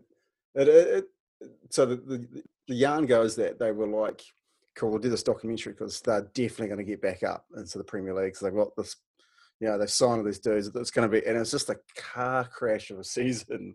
Like, they completely shit the bed. And they did another season, like, it was that good. Like, but the same thing, that they've got that. It's like they hate them, but they turn up every week. They'll cheer them on, and then they'll fucking bottle or stab someone if they didn't like them or argued with them. It's fascinating, but that's that culture, isn't it? And we just seem to. It shits me chronically that we just won't go to sporting events and support our franchises or whatever. It's good. It's even good luck turning on the lights. Like, turning on the lights at Mount Smart turning on the lights at Eden Park's $100,000 operation. Yeah. And if you take that somewhere else, like Wellington or Forsyth Bar or whatever it is, it's Oval, like baby. 20. Yeah, mate, Bay Oval, get there. It's dramatically cheaper. And so hopefully this will kind of encourage people to get in and around it. Like, the Blues as a franchise will be the toughest one to be at the helm of, because it's just a city. It's a city of 1.2 million people that don't give a fuck about anything, and let alone supporting a footy team. Yeah. It's gone to those days. I reckon that if you look at the likes of when a good buddy of mine, Louis Brown, was playing for, he followed Cleary to Penrith, and we went and stayed with him and went out and watched him play a game out there. Penrith is a shithole. Like, it is a bona fide, absolute shithole. Like, worst place in New Zealand doesn't come close to Penrith. It's a shithole. Yeah. But what they've got out there is a leagues club, and the leagues club's across the road from the footy stadium, and it's the centre of the town. So if you go to the Penrith League Club, like everyone does, kids turn up. There's like a cable wakeboard park out the back of it. Like it's hectic. They got like, how many pokies have they got though? Probably mate, 100? like 7,000. Yeah. Mate, like truckloads. They've got bars, they've got restaurants, they've got everything that goes with it, and it all tips back in, and that's what funds. And the stadium itself is great, and the humans are interesting, but they turn up, and it's packed, and look at the and that's what we miss. There's nothing that compares to that. Like, where do you go? Like, Eden Park is just a shitter. It's just. It just needs to be folded and turned into some shitty one-bedroom apartments like everything else in Auckland, you know? Since I've had half bottle of wine, you know what pisses me off the most? Is these, and I feel sorry for the Warriors because there's more people that get out of bed and watch the State of Origin and own a Blues jersey or a Queensland jersey, and I'm Queensland until I die and this shit. I'm like, you're not from Australia. It happens 2 or 3 times a year. Where are you every week when the Pro Warriors play? Oh, it drives me insane. And like, you turn up to footy training, we're a rugby union club, and we're having State of Origin night. And I'm going, how is this a thing? Like, what the fuck has happened culturally? That well, I reckon that because I'm Queensland, same thing. That's why we're going to get on. I was about to finish up this chat. we just started State of Origin, but I don't even know how it came about. Like, you support the All Blacks, and you're either Queensland or you're New South Wales. Yeah. And everyone's like, you're such a fucking bandwagoner. I was like, if you go back through my lineage from mid-'80s to early 90s, we got pumped. And pumped. Like, we didn't win shit. And it's only in the recent years. And now that power shift has changed again. And it's the best. And that's why I think that North versus South union game of just pride for your club. Like, and I'm not saying that it's missing in Super Rugby because the boys go out there and smash and have at it. But there is nothing like State of Origin.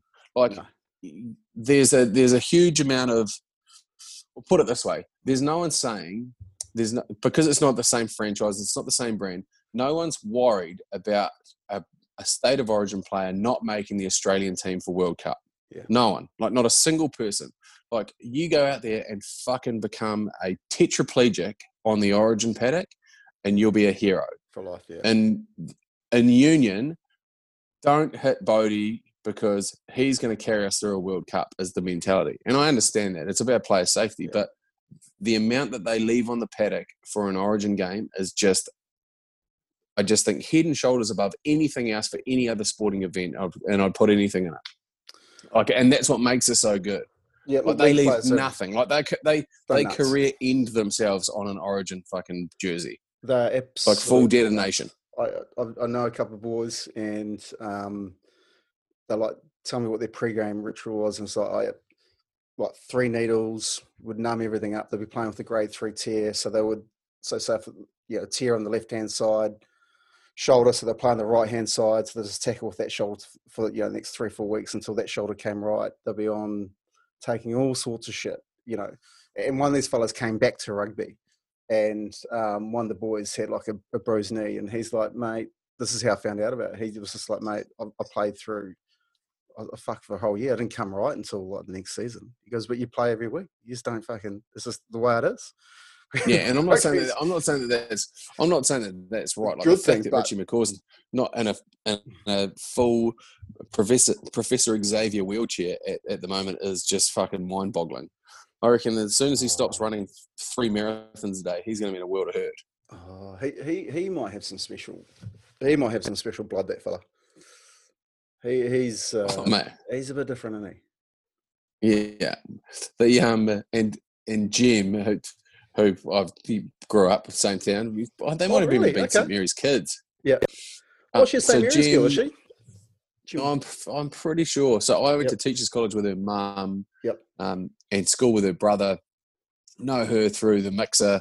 And she is like, if you think Richie's like his mentally steeled, Jim is like a level above. Like, she's just a fucking high level operator. She is a weapon. Well, you'd have to be with Richard McCaw, right? He's on another level, so you would need to be, at least par with this fella to probably even understand what's going through his brain, because what he's thinking is completely different to what was happening in the room. Mm. I mean, he's just he's in a band, so he's in. Mate, this it'll be an is interesting good. band. So he plays drums in a band, and so he practices, and obviously everything he does is incredible. Yeah. And they had, and this is insider chat. They had this. They had their big debut where they were going to play to a live audience, and they were going to play at the Opanaki pub, the big tavern there. Yep. And then everyone kind of got wind of it that it was going to be Richie, so kind of all imploded. It's him and three of his mates that are like, they're obviously the talent.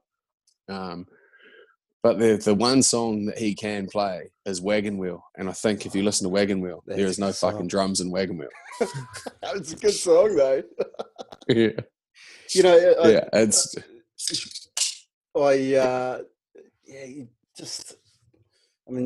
obviously you're mates with Ali Williams, and those guys are so... the stories and the fun and everything they come with and bring. And I love Richie McCaw, but if you're going to be locked in a room if you're in isolation, probably wouldn't choose Richie McCaw to be in isolation with. I think you probably go 9 out of 10 Ali Williams or Dan Carter, probably 9 days of the week. 9 out of 10, you go, Ali, get yourself in trouble, get caught. 9 out of 10 with DC, get in trouble, not get off. Caught. Yeah, get off. Big Ho, the good childhood friend of mine, Jared Huada, he was, when he made the AB's fold, he got a week of rooming with Richie and a week of rooming with Brad Thorne, and we had Brad Thorne's posters in our room. Yeah. And there is not a single human in the world that is a bigger fan of Brad Thorne than Jared Hoyata.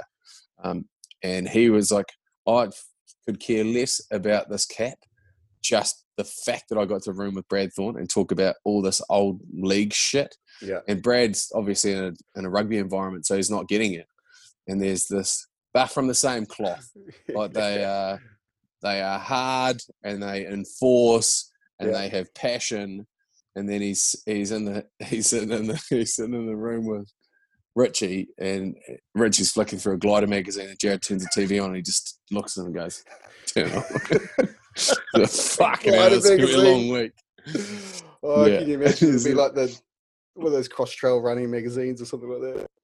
Oh, Jesus Christ. Yeah, Izzy Dag's got a good chat about how him and someone, I can't remember who it was, had a bet. It was like a swimming race, and they're staying at the Heritage. And Izzy was like, I'll bet you $1,000 that I'll beat you.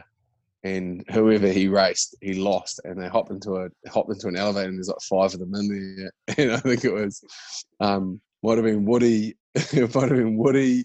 and Richie and Izzy and whoever he was racing. And Richie said to them, I've been obviously the role model and then the father figure in the whole team. This is early doors.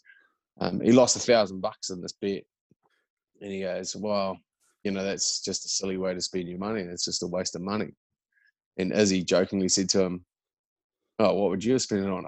A fucking a propeller for your airplanes or something like real smart ass and ruthless. And he pretty much, he goes, I carried water and fucking and made lunches for like a month after that. Like I just fucked with the mafia boss and got done. Yeah. Well, we were in Las Vegas of all places, and we were trying to get into like a nightclub or something. And there's Stephen Rhino, carry on. No, well, actually, Sapphires. Okay. No, well, money. What's Floyd Mayweather's one? A good story about that one. Anyway, there's 2 dudes having a scup. Yeah. What's Floyd Mayweather's one? Anyway, 2 guys. I actually met Floyd Mayweather when I was in Vegas. That's a story. He's not a big human. He's not a big human. I was like backing myself. We were actually talking about one of, if we'd, no, he'd kill. Anyway. So he'd fucking eat you. Oh, he would. He'd eat me. He would. He was very quiet, but he was really nice to us. He's, obviously we told him from New Zealand and stuff, and there's a big island boy on the front door and whatnot, and so he sort of said, is there a chance? Because his car was parked outside, so we're like, we'll go in and see. and a fellow that I was with had met him before in there previously. And we got the old call up, go out back and get the photo and have a bit of a yarn. And he was pretty low key, but he was sweet. Anywho, digressing. Richie McCaw. So we get to Richie McCaw and this other guy, they're having like a scrap with this bouncer out the front. And one of the boys goes, fuck, if you wouldn't think, like walking towards him, that looks exactly like Richie McCaw. And then my mate goes, mate, the dude's got fucking Adidas on head to toe. I'm pretty sure Richard McCaw wouldn't be like decked out in fucking All Blacks gear in Las Vegas. He'd be trying to take it low key. We like roll up. There's like about 5 of us, and we're like, holy shit, it's Richard McCaw. The boys jump in and like break it up, and we're like, hey bro, Richie, it's all good. One of my mates is like filming it, and I'm going, don't fucking film it. And we're like, don't worry, Richie, it's never gonna hit the light of day. And then we get back to New Zealand, and my mate like sends it to Andrew Mulligan and goes, bro, put this on. Crowd goes, well, this is hilarious. Well, I was going to say, I know that exact same trip. I know a couple of blokes who were on it, and they're like, fuck, you'd never guess what happened. Shit tees off, and there's a pack of 5 fucking munted Kiwis that turned up and just saw the whole thing. Yeah. Because he was loving it. Like, he was rolling through like no one even knew. Yeah, we talked to him for a little while after that, and I think that's when he was on his little... I think the sevens one. Yeah, he was just cruising. He was absolutely cruising. But his mates let him down that night. They were not in good condition. And anyway. Oh, no, they're the best and the worst blokes. I love them all, and they are. Imagine being Richie McCaw. Like, who could you be mates with? Like, no one of sustenance. And that's the thing that's so good about him, is that his crew is so good. Like they're just exactly who you'd want to be mates with, but they just don't get to cut sick he doesn't get to cut sick like they do. Yeah, they were in. He was. You would think he hadn't even drunk that night. He was well behaved. His mates were in chill shape, but it would be hard though, wouldn't it? I mean, have you watched the McCaw movie? No, I haven't, and I didn't because. I just think that. I mean, I don't know. I've got an insight that you've got an insight to, and I just think that there's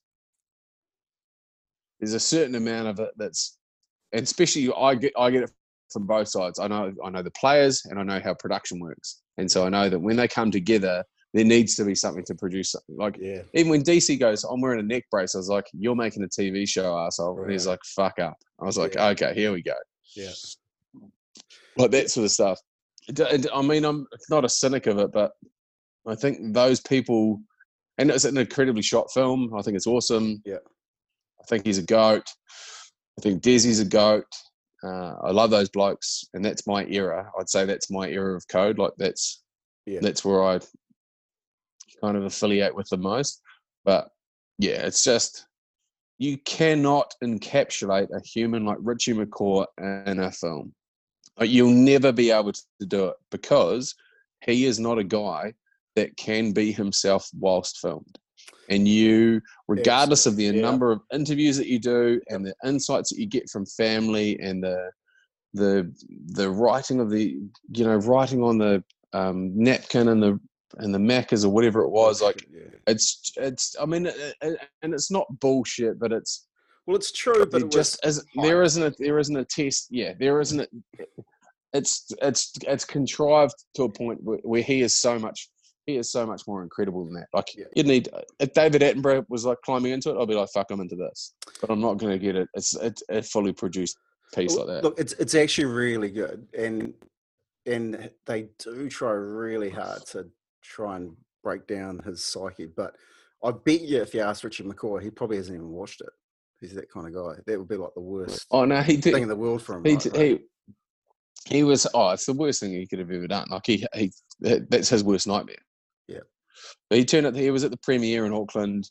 I think I possibly watched it on the way to Japan for the World Cup, which just really set in motion one of the biggest benders. Top 5. I've got it written down here. Rugby World Cup. Jay's hands shaking while trying to do updates. The camera's like all over the place. Looked like a good time, pal. Oh, mate, so myself and Dan Dale who became the superstar of that trip. And this is a Vodafone. Look, this is a sponsored gig, right? Yeah. So this was with the whole. I pitched the idea of connecting, like obviously Vodafone's a connectivity tool. So they provide a cell network, which means that you can be in touch with anybody whenever you want. Yep. And so when we're in Japan, or when people are in Japan, there was no chance of actually, because it's kind of so tightly held down. Yep. You get media releases, you don't get somebody on the ground giving you what's actually going on. And so I convinced, with the help of Dandale, with Vodafone to send us over. And we followed the journey of a couple of Vodafone winners, because obviously Vodafone's focused on sport, and obviously they're back to fucking Warriors for that long. And we got over there, and it was just I said to Dan from the get-go, I was like, this is me and you, and he's like, this isn't me, I'm here in a work capacity. So he's emailing and doing all of the shit, and I'm just ferreting. And because he's good mates with a bunch of the players, and I'm good mates with a bunch of the players, that we get ourselves into these situations that are not your traditional. Like if you walk in with a TV camera on your shoulder, people stop you. If you walk in with a phone in your pocket, no one stops you. The difference is that the production is exactly the same now. Yep. And that's what you can't get away from. So we managed to, like every single step of the way, it was kind of like we fell into, I think the first night was with Desi at some restaurant with some crazy chef, and that was a big session, and it was a bunch of Aussie lads that were in the mixer as well. And then went to the games, and obviously the loss was niggly, but at that point you lose and you got a week to stay in Japan before playing off a third and fourth. You go, in Japan, bro. Well, let's snip the brakes and go. And so there was a whole bunch of stuff that was over there. Like I had mates from like boarding school that were there, and it was Nick D's birthday, so there was, the whole catch-ups all over the joint. And then sushi market, or the fish markets, and sumo wrestling, but it was just Dumb and Dumber, because he is just as useless as I am when it comes to figuring out the Japanese train system. So it just became this massive comedy. If you're in the loop, you can't go wrong, right? Just you got to make sure you get off at some stage. Oh, we would get ourselves into situations that were that fucked that if we were in any other country, it would be scary. Yeah. But because it's Japan and they look after you so well, and because and we had this rule of, if you walk into a restaurant and there's English, then you're not allowed to go in there. So we just end up going into these restaurants and going, all right, what are we eating? And then the locals would order for us, and they'd be like, well, get this. And they're like, the other ones are like, no, don't get that. If we ended up eating eel livers and all sorts of random shit, but it was always, didn't eat any eyeballs. Oh, the old man coached in Japan for a few years.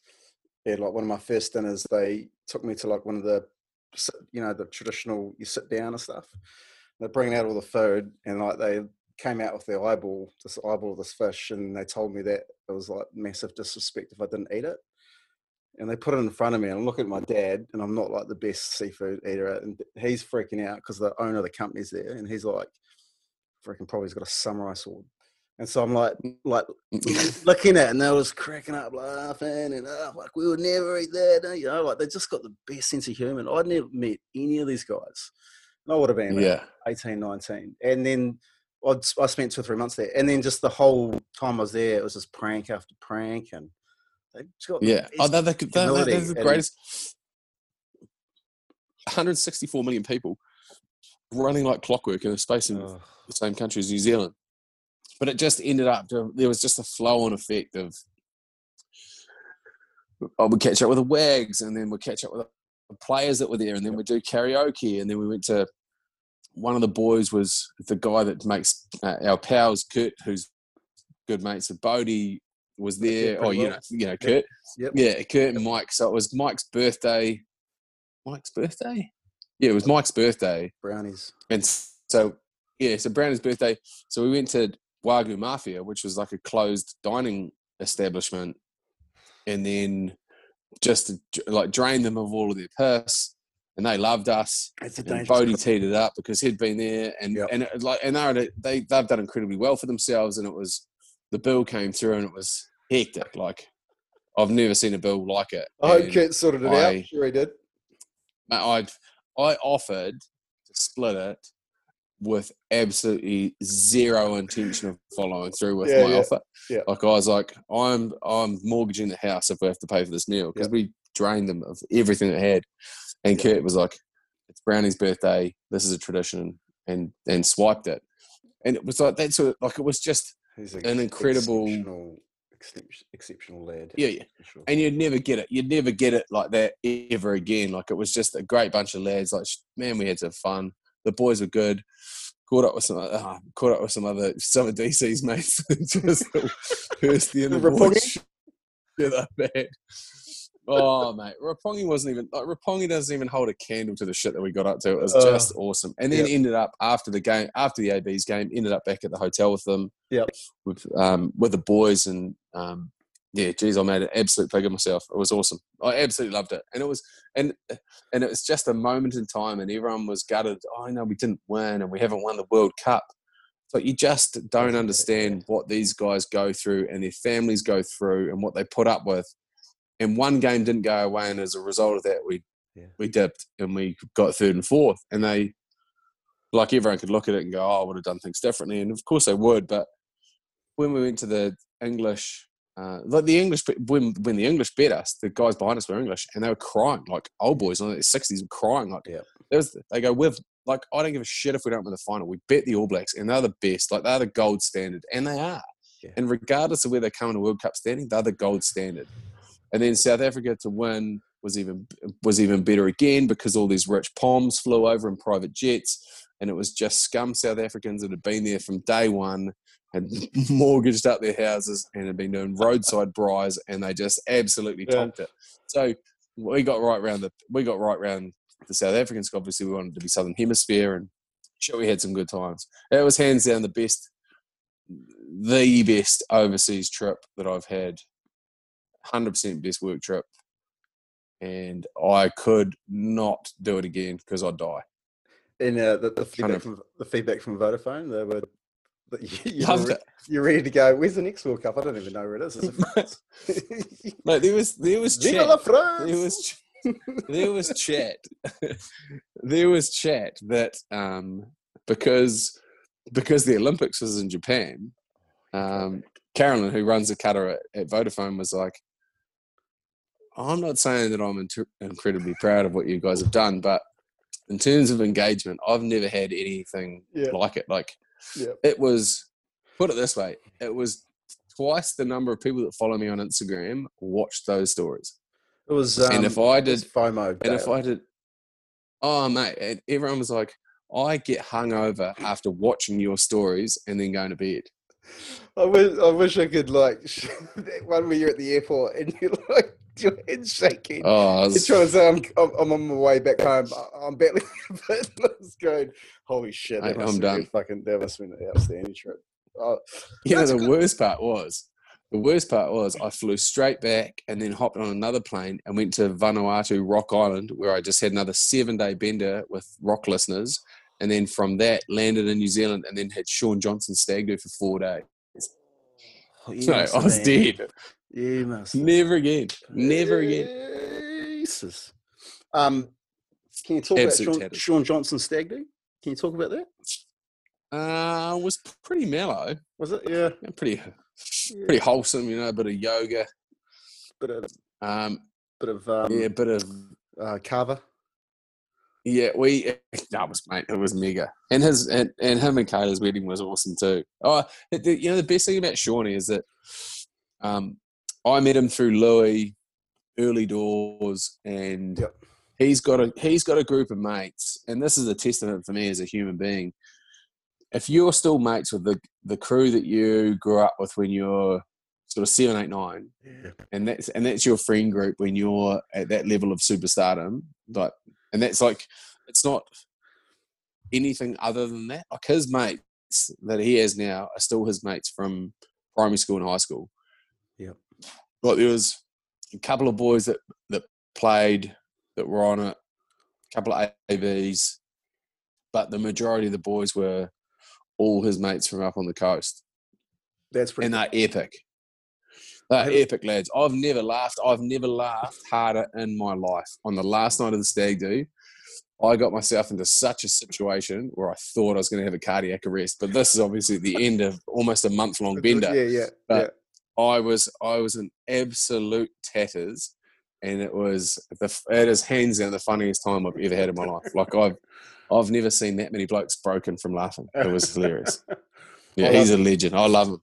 He's got a shit haircut, but he's a legend. The culture, like the times I laugh the most is when I'm with my like PI mates, and just their ability to find humour at the most timely of times in funerals and in terrible situations.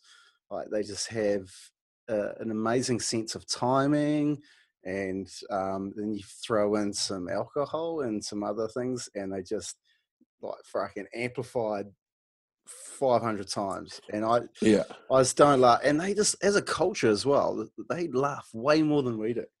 Well, they're just forever smiling, and that's it's one of those things that's come out of this whole COVID thing. Just to go full circle back into it, as I wrap up for about the 30th piss of this chat, is that the biggest compromise to your immune system is stress, and stress comes in various different forms. And as a result of what I've done and what I've learned over my years is that I'm only in control of how much stress I take on and how much I can deal. So if you don't want more stress, then don't take on more shit. And the other way of dealing with it is to laugh. And laughing gets out like 50% of stress. And then the other 50% can be taken out by breathing, which costs you fucking nothing. Yep. And if you really want to just build yourself some shit in the bank account, then do some cold showers with some fucking ice baths and put yourself in the green for a bit. Or we're doing Monday morning, we're doing a ice bath with Nigel Beach. He's doing an online tutorial. I'll be loading up the bath and jumping in it. So it has to be once a week for me. Otherwise, I don't feel right. I don't feel as good as I can be. You have to do the cold bath once a week to feel better? Is that what you're saying? Yeah, I haven't had a warm shower in the morning for probably over a year now. Okay, so you do the Wim Hof showers every morning? Yep. Yeah, so I do the breathing every morning, showers every morning, and then once a week in the ice. Yeah, and are you still fasting? Do you still do an IF? Yeah, kind of. They call it intermittent fasting, but most people just call it skipping fucking breakfast. Yeah. Just have a coffee. Yeah. But yeah, I rate it.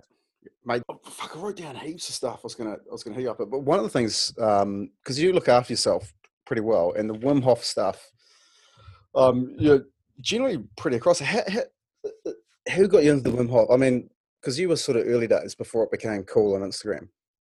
What? I don't know. I met Nigel Beach through hot tradie plumber from the coast, Logan Dodds, and he was he fucking hates that, so I love it. He asked me to come along, and it teed off on a Samsung watch collab thing where he was doing it, and it was the day after Melbourne Cup, and I'd absolutely sent it the night before. So I was in bits when I turned up and met Nige, and then I was living at the Mount at the time, and it turned out that he was living he was on Orkney Road and I was was basically like 2 streets over from him. And so I said to him, let's link up when we're back. And I just rate Nigel as a human. I think he's an incredible bloke. I think he's incredibly smart. And what's his background? So he is a physio, but he's also a breath coach. So he's done work with everyone from you name it. Like he does all the UFC boys, he does all the NRL teams, he does the ABs, he had a relationship with Michael Checker, and that got kiboshed by the NZRU. They're like, well, you can't talk to them and talk to us. Wow. Just any of those little, and he's just great. He's great. He's a physio and an incredible physio, but he's a lot more movement orientated. And as a result of all of his breath work, he's in this Wim Hof setup. So he started doing that sort of stuff. and then I'd catch up with him at home and do it around at home, and then do it at the beach, and I rate it. It's hands down the best thing I've ever done for myself, and I do zero great things for myself, but this is probably the only thing I do for myself that's great. Like, it's mega. I rate it. So what's your routine? Just tell me what you do. So every morning I wake up. Every morning, wake up and go through the Wim Hof Method app and do basically, I do 3 rounds instead of 4 for breath retention. So do breathe up. If you haven't seen it, I suggest you do so, but it's basically 30 breaths in through your nose, out through your nose. There's like 56 different benefits to breathing nasally than breathing through your mouth. Yep. And if you want to really ramp it up, you can mouth breathe, but there's a certain amount of things that happen in your body, and Nigel's the man to talk you through the science, but nose breathing is the best. And then, so I do that, do a breath session, and then have a cold shower in the morning for, I don't know, I literally don't feel the cold now, so it doesn't matter. I just shower as long as I have a shower. So you don't even turn the tap to hot at all during the shower? Just smack it right round onto cold, and then just stand underneath it and just turn it straight on and go. Yep. And then once a week, I've got an ice bath I bought for $100 off Amazon.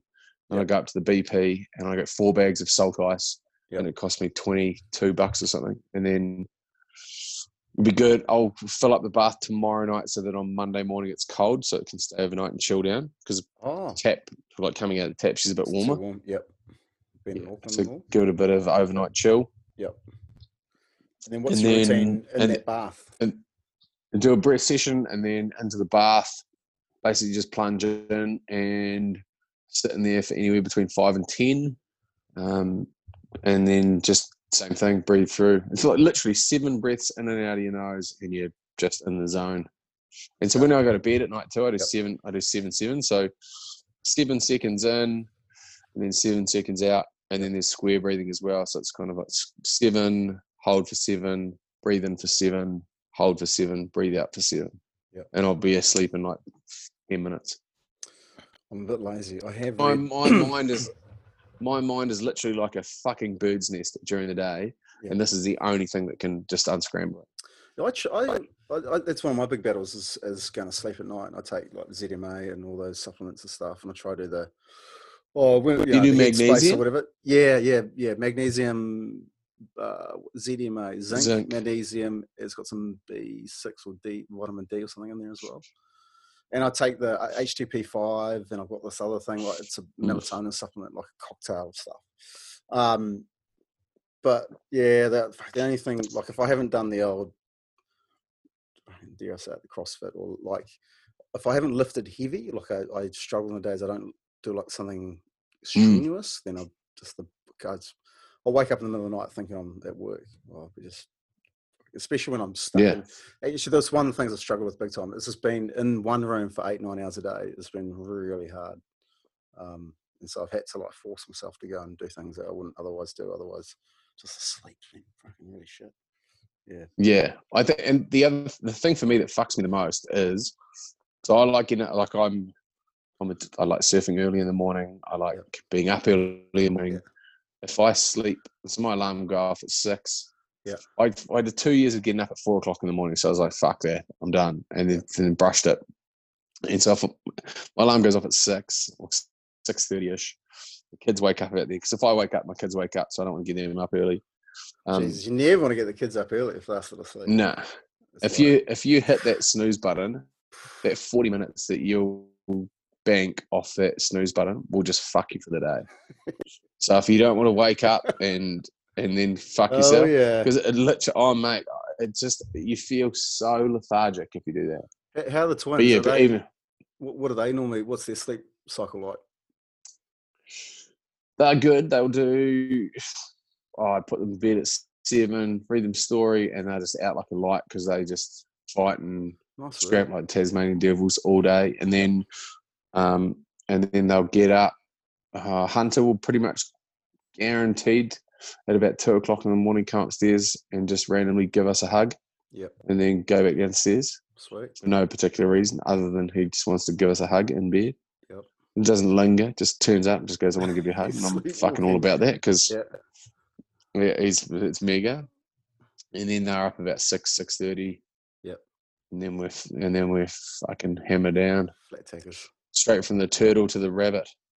Jesus. Fucking Twins, eh? That's the next level. Absolutely next level. But how cool would it be to be a twin, though? I had some mates that were twins from the Naki, actually, to their South African fellas, and they were like not Barry and Neil. Barry and Neil Meyer, absolutely. Neil's just up the line, up the road and the mountain now, but I just like they could just look at each other and communicate. It's just it was weird. Mate, he was Barry and Neil's dad was our under 15 coach. Oh wow, no way. Right. Hans. Yeah. And he was fucking ruthless. Yeah. And like he'd have us munching cloves of garlic going into scrums at like under 15 tournaments and he's like if someone's fingers on the ball just be in the back so they pop, like just don't fuck around. And he was mega, and we had an epic team. Like, mate, that was Jimmy Gopeth was our first five. Yeah. I was running one side of the. I don't even know anyone else that came out of that team that was actually any. James Annabelle, was it? Yep. Mole was in the front row. Yeah, he was our hooker. Yep. But yeah, it was a fuck. And Mole was like 13 in our under 15 team. Yeah, the fucking size of him. He's best mates with the brother-in-law, so it's all like full circle. It's, he's gone well. You should if you ever want a good chat. Well. Oh, he's if you ever want a good chat. He's coming. Have a chat to ask him about the seed funding of his business, who seed funded it, and what the return was on that seed fund. I don't know if he'll talk about that openly. But yeah, he's done incredibly well. He has, and he's definitely going to do one. His best mate's the brother-in-law, and so when he moved on to play footy, I sort of ended up training with him for a bit, and I think a few people underestimated just how sharp that rooster is. He's done awesome, all right. I was fortunate enough to be his celebrant about a year or so ago. He's slick. That wedding looks sick too. Oh, it was pretty cool. It was very cool. I actually I learned some French, and I'm generally pretty good. Like for weddings, when there's lots of people there, I generally get pretty nervous. Because I don't really do weddings that I don't know, But that one, I knew lots of people there, and I was speaking French. Well, the first half of it was all in French. I don't know any French, so I learned it for that wedding. Jesus fucking Christ! I was shitting bricks, sweating like. You know how you sweat, like the sweat stains through your shirt and stuff, and I was like trying to pull my coat over, and it was horrendous. It was, but I was glad I did it in the end because he obviously married a lovely French lady, Fanny. So, but I was glad I did it. But the front row, so that Fanny's family sat in the front row, and then I was sort of like looking at them to see, and they were all pissing themselves. So absolutely, like I shat the bed completely, but they really appreciate the effort. But definitely want to get Mo on. But back to the Myers and the twin. Going back to the twins though, but don't you? I sort of envy them a little bit. Like how cool would it be because you got a best mate for life, effectively, right? Every day. Oh mate, and they are best mates, worst enemies. That's their whole scenario that they're running. Yeah, best mates, worst enemies, and they're epic together. Like they're a great team. Yep. Have you got another $10? Well, anything? Well, definitely the gin. Yeah, the gin's still chilling.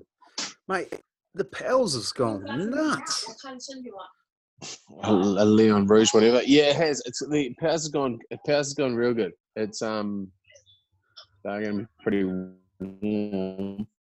Thanks for the red dye in the bathtub. It's gone great. It was something. Yeah, JP said thanks for the red dye and the bath tip. Yeah. Well, how's it? Sweet. It's a semi-nude woman on Anna's house party. Your beauty. Hey. So that's right. The Pals thing was kind of obviously a kick on for Master of Ceremonies, which is their wine company, and it's the same crew, me, myself, Anna, Matt Crode and Nick Marshall. Nick Marshall's CEO and just chief fucking boss man. And it just, mate, what we thought we'd move through in a year, we dusted in like 4 weeks. Yeah. So it just fucked everything.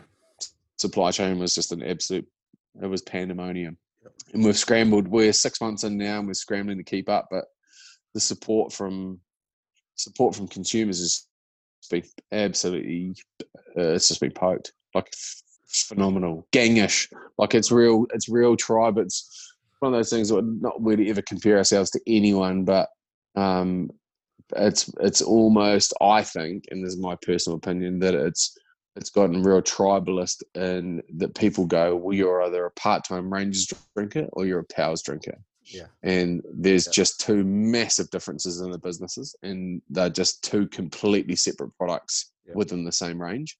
And the part-time Rangers lads have done just such an epic job. Like two young lads that fucking absolutely smashed it out of the park.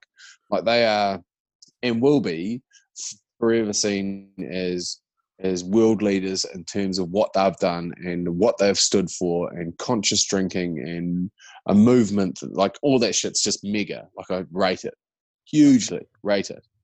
And then what we did was, I guess not even a reaction to that, but it was kind of like trying to find that common ground in between something like part-time Rangers and something like Long White. The Long White's just sugar laden, and it's a Smirnoff sort of.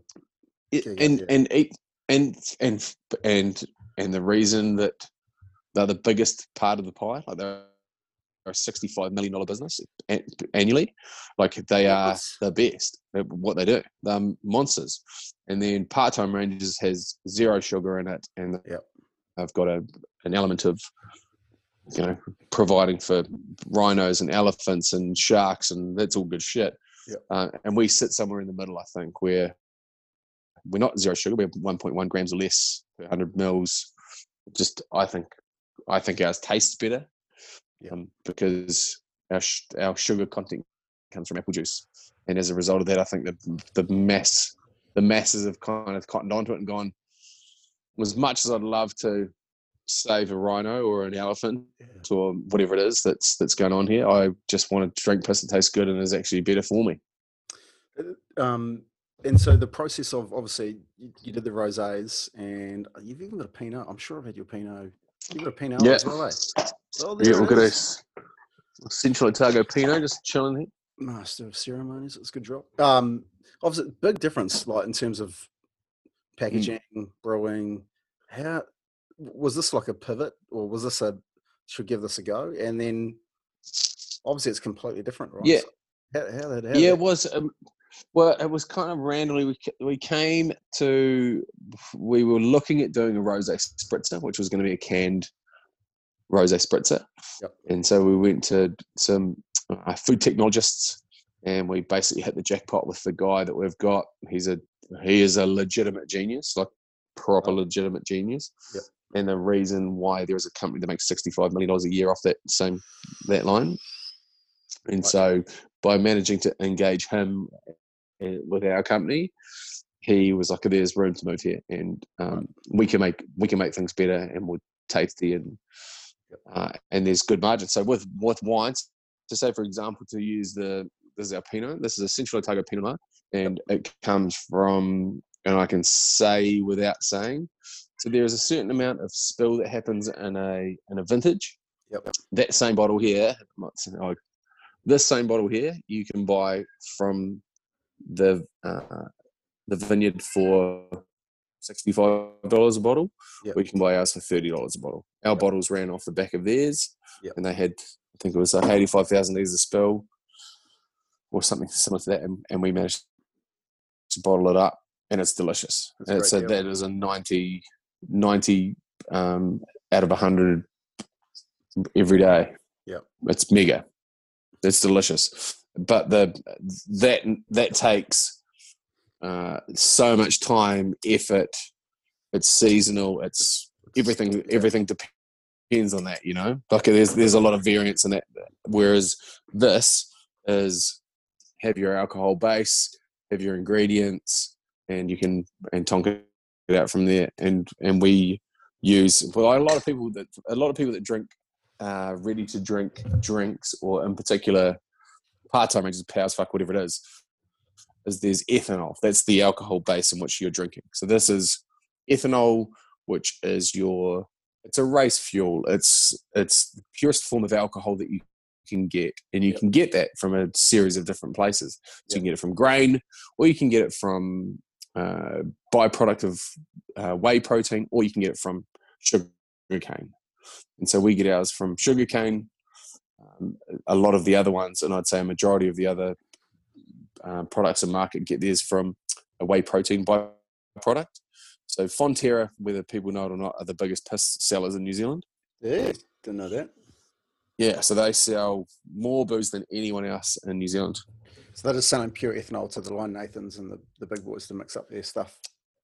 Yeah, so if you are vegan, and I'm not saying that this is, but for argument's sake, if you're vegan, buying part-time ranges, thinking you're helping animals because you're vegan, you're effectively drinking an animal product, but that's not disclosed to you. Yeah. So we're vegan friendly because we are from a sugar cane. Okay. But at the end of the day, you're selling piss. And anyone that tries to take a high horse on selling booze is like an asshole. So what was the thought process? Was it obviously the gap in the market, something you want to do differently? You weren't happy with your... Yeah, but gap in the market, faster turnaround, on trend, something that, like, obviously I wanted, like, mate, we're in the same age bracket. I could spend a whole summer smashing piss and then absolutely ruining myself and end up coming out of that like 5-10 kilos heavier. Yep. Or this is the first summer I've had on powers and I've come out underweight than what I go in. Yep. Like, there's just no sugar in it. Like, you don't get the same sort of effects. And then all my mates that are tradies at the Mount gone the same way. They're buying pallets. And as a result of that, they're going good. Yeah. Slimmed up. Yeah, the old, it's hard, well, obviously down here, I was saying to you the other day, it's hard to get, like, because it is that popular. And the fellow who normally has it, Raj, down the road, he's been closed during lockdown because his wife is susceptible to respiratory disease. So, yeah, Raj is sitting on a few boxes of powers that we can't get our hands on at the moment. But, yeah, it's nuts, eh? And part of this, like, the social thing, like, watching social media over that New Year's Christmas period was just like, bang, pals. It was nuts. Well, it was a weird one too because, and I've spoken about it before, like I've got real issues, not real issues, but like I love the fact that people buy a product and they enjoy it and they share it with us. But there's something more than going, here's a selfie holding this can. It's kind of like, and at the moment, that's all they can do because they're not allowed to hang out with anyone else. But I'd love to see a Zoom or a house party with 10 faces on it and they're all holding a pal as opposed to one person taking a selfie with a pal because an alcoholic drink is never going to be your mate. Yeah. It's a social lubricant for a greater stimulus and a conversation with a great group of people. Yeah. And it's become a branding piece and almost like a turf war. And I've got issues with it, but I just don't see the value or merit in it. I'd much rather see people just well, the whole point of, I don't know, it's just drinking to socialise as opposed to socialising to drink. Yeah. Well, and that's been, look at the part of this whole lockdown thing and that emotional eating, right? But also emotional drinking and shit. You know, I'm in lockdown, I need a drink. And yeah, I'll be honest, man, I've probably drunk a bit more than I usually do during this period. So it's a little bit of a mind shift as well, and maybe culturally something that, you know. But I reckon I've drunken less because I've been more, mate. I'm a classic. One's too many, 50's not enough. Like I'm the guy that would be really pumped to, like, I look forward to benders. Like I look forward to just going, okay, cool, we've got 3 days locked out with the boys and we're going to go. Yeah. And that's not necessarily, that's death. We all know that's not great at all. But I get excited by the concept of catching up with people and going through that, and it's a bit of a battle, and I see it as a test match, and I like that sort of stuff. And I didn't want to fall into that. Obviously, I had work as well, but for me, life is pretty much business as usual. But I just think that if we change our attitude towards everything at the moment, we can reset. And I think that, like for me, coming out of this, I'm looking forward to not drinking so much and drinking less when I do drink, because I want to go out spearfishing, or I want to go out surfing in the morning. I don't want to be losing my mornings to my nights. Absolutely. And that's just my personal setup. So, and no one's everyone's on their own ship, which is kind of cool. But if you just buried yourself for 4 weeks of bending, like, you're not going to come out of this in a shape that you need to be to deal with what's coming out at the other side of this COVID-19 lockdown. Like, it's not going to be pretty for you. No, not at all. And part of coming out of this is, we talked about earlier, right? It is an opportunity to do some cool things and to achieve some stuff. And you don't have to come out looking like freaking Van Damme or anything like that. But like you say, getting up in the morning, doing stuff for the kids, not being hungover, actually having that opportunity to have that time. This is once in a lifetime opportunity. Hopefully it's once in a lifetime. For me, it's 15 minutes is what I set aside for breathing. If you can't give yourself 15 minutes, then you are fucking yourself over. That's the way I look at it. You can't give yourself 15 minutes to breathe in an entire day. 24 hours, you can't give yourself 15 minutes. And it will make the difference for the remaining time in that day. And even stretching for me, like I really want to be able to put my head on my knees. And that is, mate, I've never been able to, I've barely even been able to touch my toes my entire life.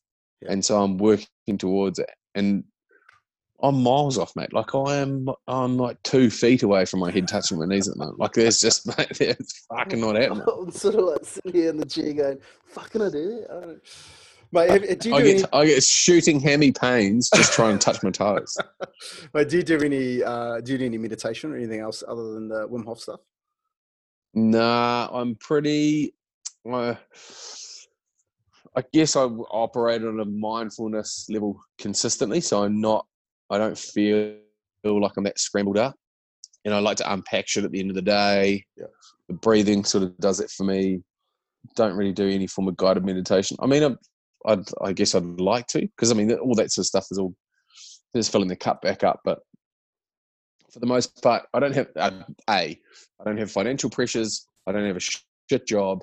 I've got a great relationship with my wife. My kids are awesome.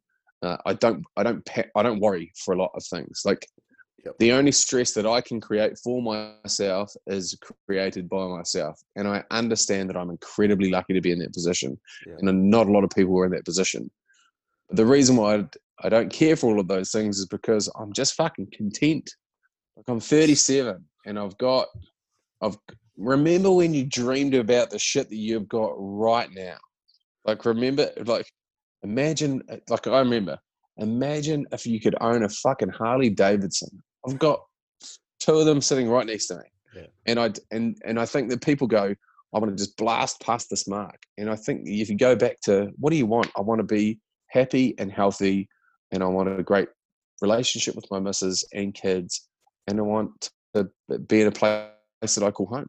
And being in a place called home doesn't mean that you need to own that motherfucker, because that's just an asset and you're trying to create money out of it. You just need to be in a place that feels like home. Family makes you home, doesn't it?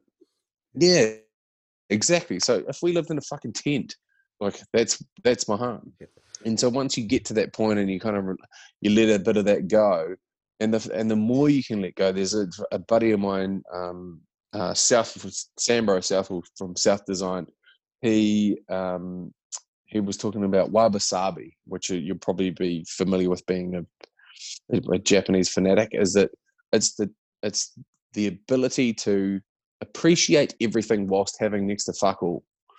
And you look around the place, you go, do I need that? Do I need that? Do I need that? Do I need that? Like I'm looking around here now going, oh, I've got 2 sets of life jackets and kids' bikes and all this other stuff. It's kind of like, well, I need that when I go on the boat, so I need to keep that. But the reality is, I don't own a boat. And my mate who's got a boat's probably got life jackets, so those can fuck off. I've got 2 motorcycles sitting next to me. Wow, do I need 2 motorcycles? I'm going to ride one of them. Yeah. There's another one in a mate's house. I've got, like, you just go, if you go through, it's cool to have shit. Don't get me wrong. Like, I love having shit. It's fucking awesome. But you just don't need as much as you think you do. And you chase the dragon in terms of, like, even a car. I had my first car when I started at MTV was a $1,300 Toyota Corolla station wagon I bought off a massive fan of the old Crystal Pistol, and they had $2,500 on the window, and I said, I know that you're fucked and need crack money, so here's $1,300, and I took it. One thing I've learned is you're a bit of a negotiator, eh? Far out. and that did the same job as any other vehicle I've ever had. Like, it just takes me from A to B, and people chase this. Like, it's great to have nice things, and it's great to have the best of everything, but it's just not necessary to be, like, if you pin your happiness on having the latest, greatest shit, then you'll never be happy. Because you know what? Every fucking year, there is some more new, latest, greatest shit. Have you heard those yarns about people who win gold medals at the Olympics, and that's like their dream? And they win the medal, and they stand up on the podium, and they go, "Fuck, this isn't what I thought it was going to be." Mate, I've got a bloke that you need to talk to. His name's Carl Williams. He's a 3-time world champion in 3 different sports, and those 3 sports are sailing, road cycling, and ultra heavyweight Brazilian jiu-jitsu. Oh, and he was the youngest. He looks like a fucking gang member. He's covered up to his jawline and tattoos. Yeah. He's a ginormous motherfucker. He was pulled out of school by Sir Peter Blake to join Team New Zealand. He's the youngest ever professional sailor. His life story, and he says exactly that. Like, he was like, I never did anything on my own. So I was like, fuck it. I'll see if I can become a ultra heavyweight Brazilian jiu-jitsu champion at the Masters Games, because now I'm 37 or something. And he tonked it, and he goes, I've never felt more empty standing up on the dais and with a gold medal around my neck. And he gave him 8 months. He gave himself 8 months to train how to do it, from nothing to gold medal. Control. I'll put some pressure on you to put me in touch. Yeah, it's an interesting one. And maybe, as you said earlier, this 4 weeks at home is to actually appreciate that the materialistic things. You can't go and drive your fucking flash car, or you can't go to that batch or whatever. It's actually about the quality of your relationships is what is probably number one in life. And I hope, if anything, that's the piece that's going to come through at the end of this, whatever this thing is. Yeah, that's the he tangata. The people. And that's fucking all that. Yeah. That's all that matters. Yeah. Right. So I've kept you for a fucking long time. I'll give you... That was fun. I enjoyed this. I didn't actually feel like it was... You're going to have a shit fest trying to fucking chop this thing up, but good luck. Oos. Mate, I'll give you... I'll warn you now. I'm hardly going to chop this up at all. Mate, one question to ask you. Just put it under the title of just steamed chat with Reeves. That'd be awesome. How Clark Gayford met Jacinda Arden headline. Yeah. Just a little bit of clickbait. Actually, I've got one thing I've got to ask you. My mate. Yes, please. I told my mate, he goes, what are you up to tonight? I said, oh shit, I'm got a podcast with Jay Reeves. He goes, oh shit. He goes, mate. He goes, the best thing ever. Ask him about beer in the woods. Okay. So beer in the woods. You know about beer in the woods? Well, I do now because he told me about it. Well, very briefly. Beer in the woods. Okay, I'm going to fuck. He said it was myself up in the chair of this. So beer in the woods was it was a Tauranga Boys College, Tauranga Girls College traditional fixture which had been happening for a number of years. And basically what would happen is there would be a 7th former that would enlist the help of a 6th former who would then see the process through of this end of year party, where it would be in an isolated, generally like a rural setting, like it'd be on a farm. Okay. And it would be, everyone would go up and camp and have this big party, and everyone would pay, and you'd find out the location in the last few minutes. And so I ran it with Mike Ormsby, when I was 7th form or second year 6th form. And then you basically hand the chalice on, and it was like a notebook that got passed down of like these contacts and how it goes. Mate, we were 17, we're not able to buy piss. No, So there's always like these weird old guys that were in this book that'd be like, well, I'll sort the kegs out for you if you give me a couple of bottles of piss. So unbeknownst to all the liquor outlets that were providing us with this piss, and then you got these handles that were printed, and that was kind of your keepsake, and it was just a big one night party. And then it was the other schools like Mount College, Otamoto College, Bethlehem College, Poki on specific request that you'd be able to turn up, and they were great. And I got to run it. I got to run it one year. I got to be chaperoned in. I think I was with Barry Parkinson, Barrel, who's now a teacher at Tauranga Boys College, when he had it at his place. And Dan Goodwin, I think. Goodwin's like captain of the first 15. Oh, no, not captain of the first. He was a captain of the first 15, but now he's a coach of the first 15. Great footy player. I think it was him and Barrel that ran the year before me, and then I ran the following year. Yeah, it's great, mate. I miss that sort of stuff. That's the sort of shit, like, people condemn that. Like, it's not great. It's frowned upon, but kids are going to drink piss. And if you set the parameters and you set a community in and around it, it's a community regulated event. And it was great. And it was outstanding. And then the year after I did it, I think the wheels fell off. Oh, dear. In the year that followed it. And I don't know if it's happened again, but I think it was more to do with the fact that the noose was tightening in and around. You know, they'd find out where these things were happening, and they'd shut it down. Shit, it was good fun. It was Daniel Cullen that said, he goes, oh, shit. He goes, Daniel Cullen. Yeah, Cullen. He's a pig of a human. Yeah, absolutely. And he's still got the mug. He said he found it the other day. He goes, mate, he wouldn't read about it. He goes, I found this mug. Yeah, because it was always, the mug always had Winnie the Pooh tipping a handle of piss down his neck. Yeah. And so I've got one. I thought my sisters have got them. My younger sister doesn't. But yeah, my older sister's got them, and I've got them as well. I took a picture of them the other day when I was at home, mum and dad's, because I still got them at home. That's from 99 and 2000. Very good. They're great. Mate, next question. You're got to go to a remote island by yourself. You're allowed to take one book, one movie, and one album. Oh, you pig. I knew you were going to ask me this. This is Desert Island. This is great. One, I would say my book would be The Subtle Art of Not Giving a Fuck. Ooh, I would say, which is a great book. Yeah. I would say my film would be. Oh, carry on. No, you keep going. My film would be Boondock Saints. Jesus, that's intense. No, that's an ugly one. It'd be that or a Wes Anderson or a Quentin Tarantino. This is where it gets messy. Like, I love this shit, so I'm into it. Is Wes Anderson the horror guy? Is he the Scream guy? No. No, he's the guy that did Fantastic Mr. Fox and Hotel Budapest, and he's a mad dog. And then in terms of albums, oh man, You could be on the island for a long time. yeah, I would say albums wise, fuck, mate. Music's a tough one for me because I'm really torn. And it's about mood, right? It's a little bit about time and mood. Yeah, it is, and it is. But you It can't is. be It on this definitely is. island. Imagine, it's like day 22, and you're like, just watch Boondock Saints 30 times. I'm like, these Irish guys are driving me crazy. I just want to remember home. Mate, could I get a compilation album? I'll go fucking I Am Sam movie soundtrack.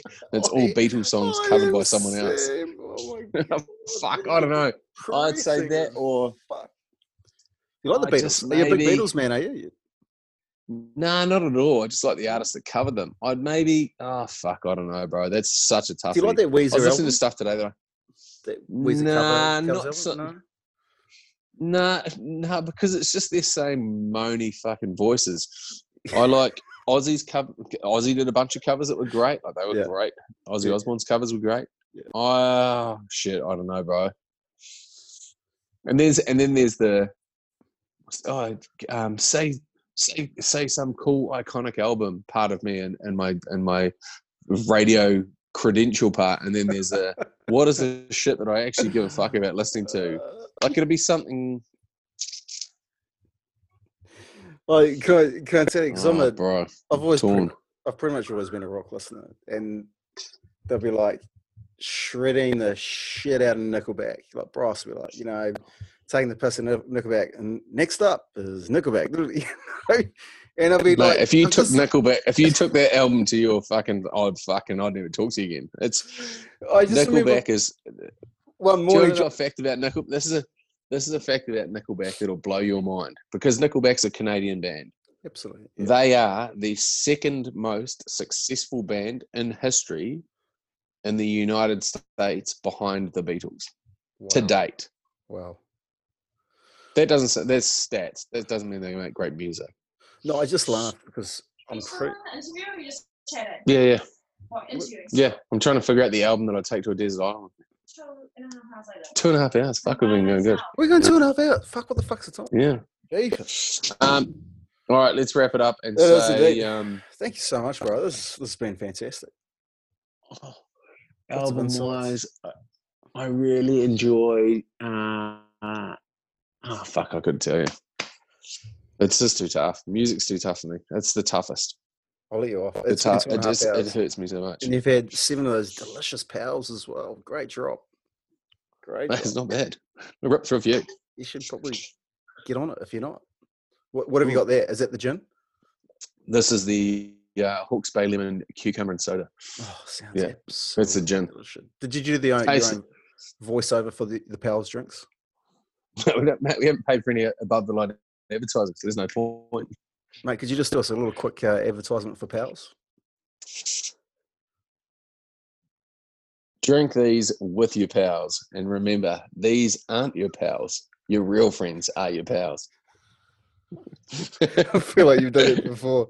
Mate, Jay Reeve, mate, this has been awesome, mate. It's been just like a bit of a Saturday night, and a few beers. I really appreciate it. And say thank you to your wife too, because I've dragged you out on a Saturday night. She's bored as shit. Mate, dream scenario for her. Well, thank you very much, bro. Go Take well. it easy. Yeah, you Go too, long. Yeah, indeed. Look after yourself. Thanks, mate. Cheers, buddy. Peace. Bye. Thank you for listening to the JB Talker Show. Thank you. Like it up. Appreciate your support. Thanks, Annabelle.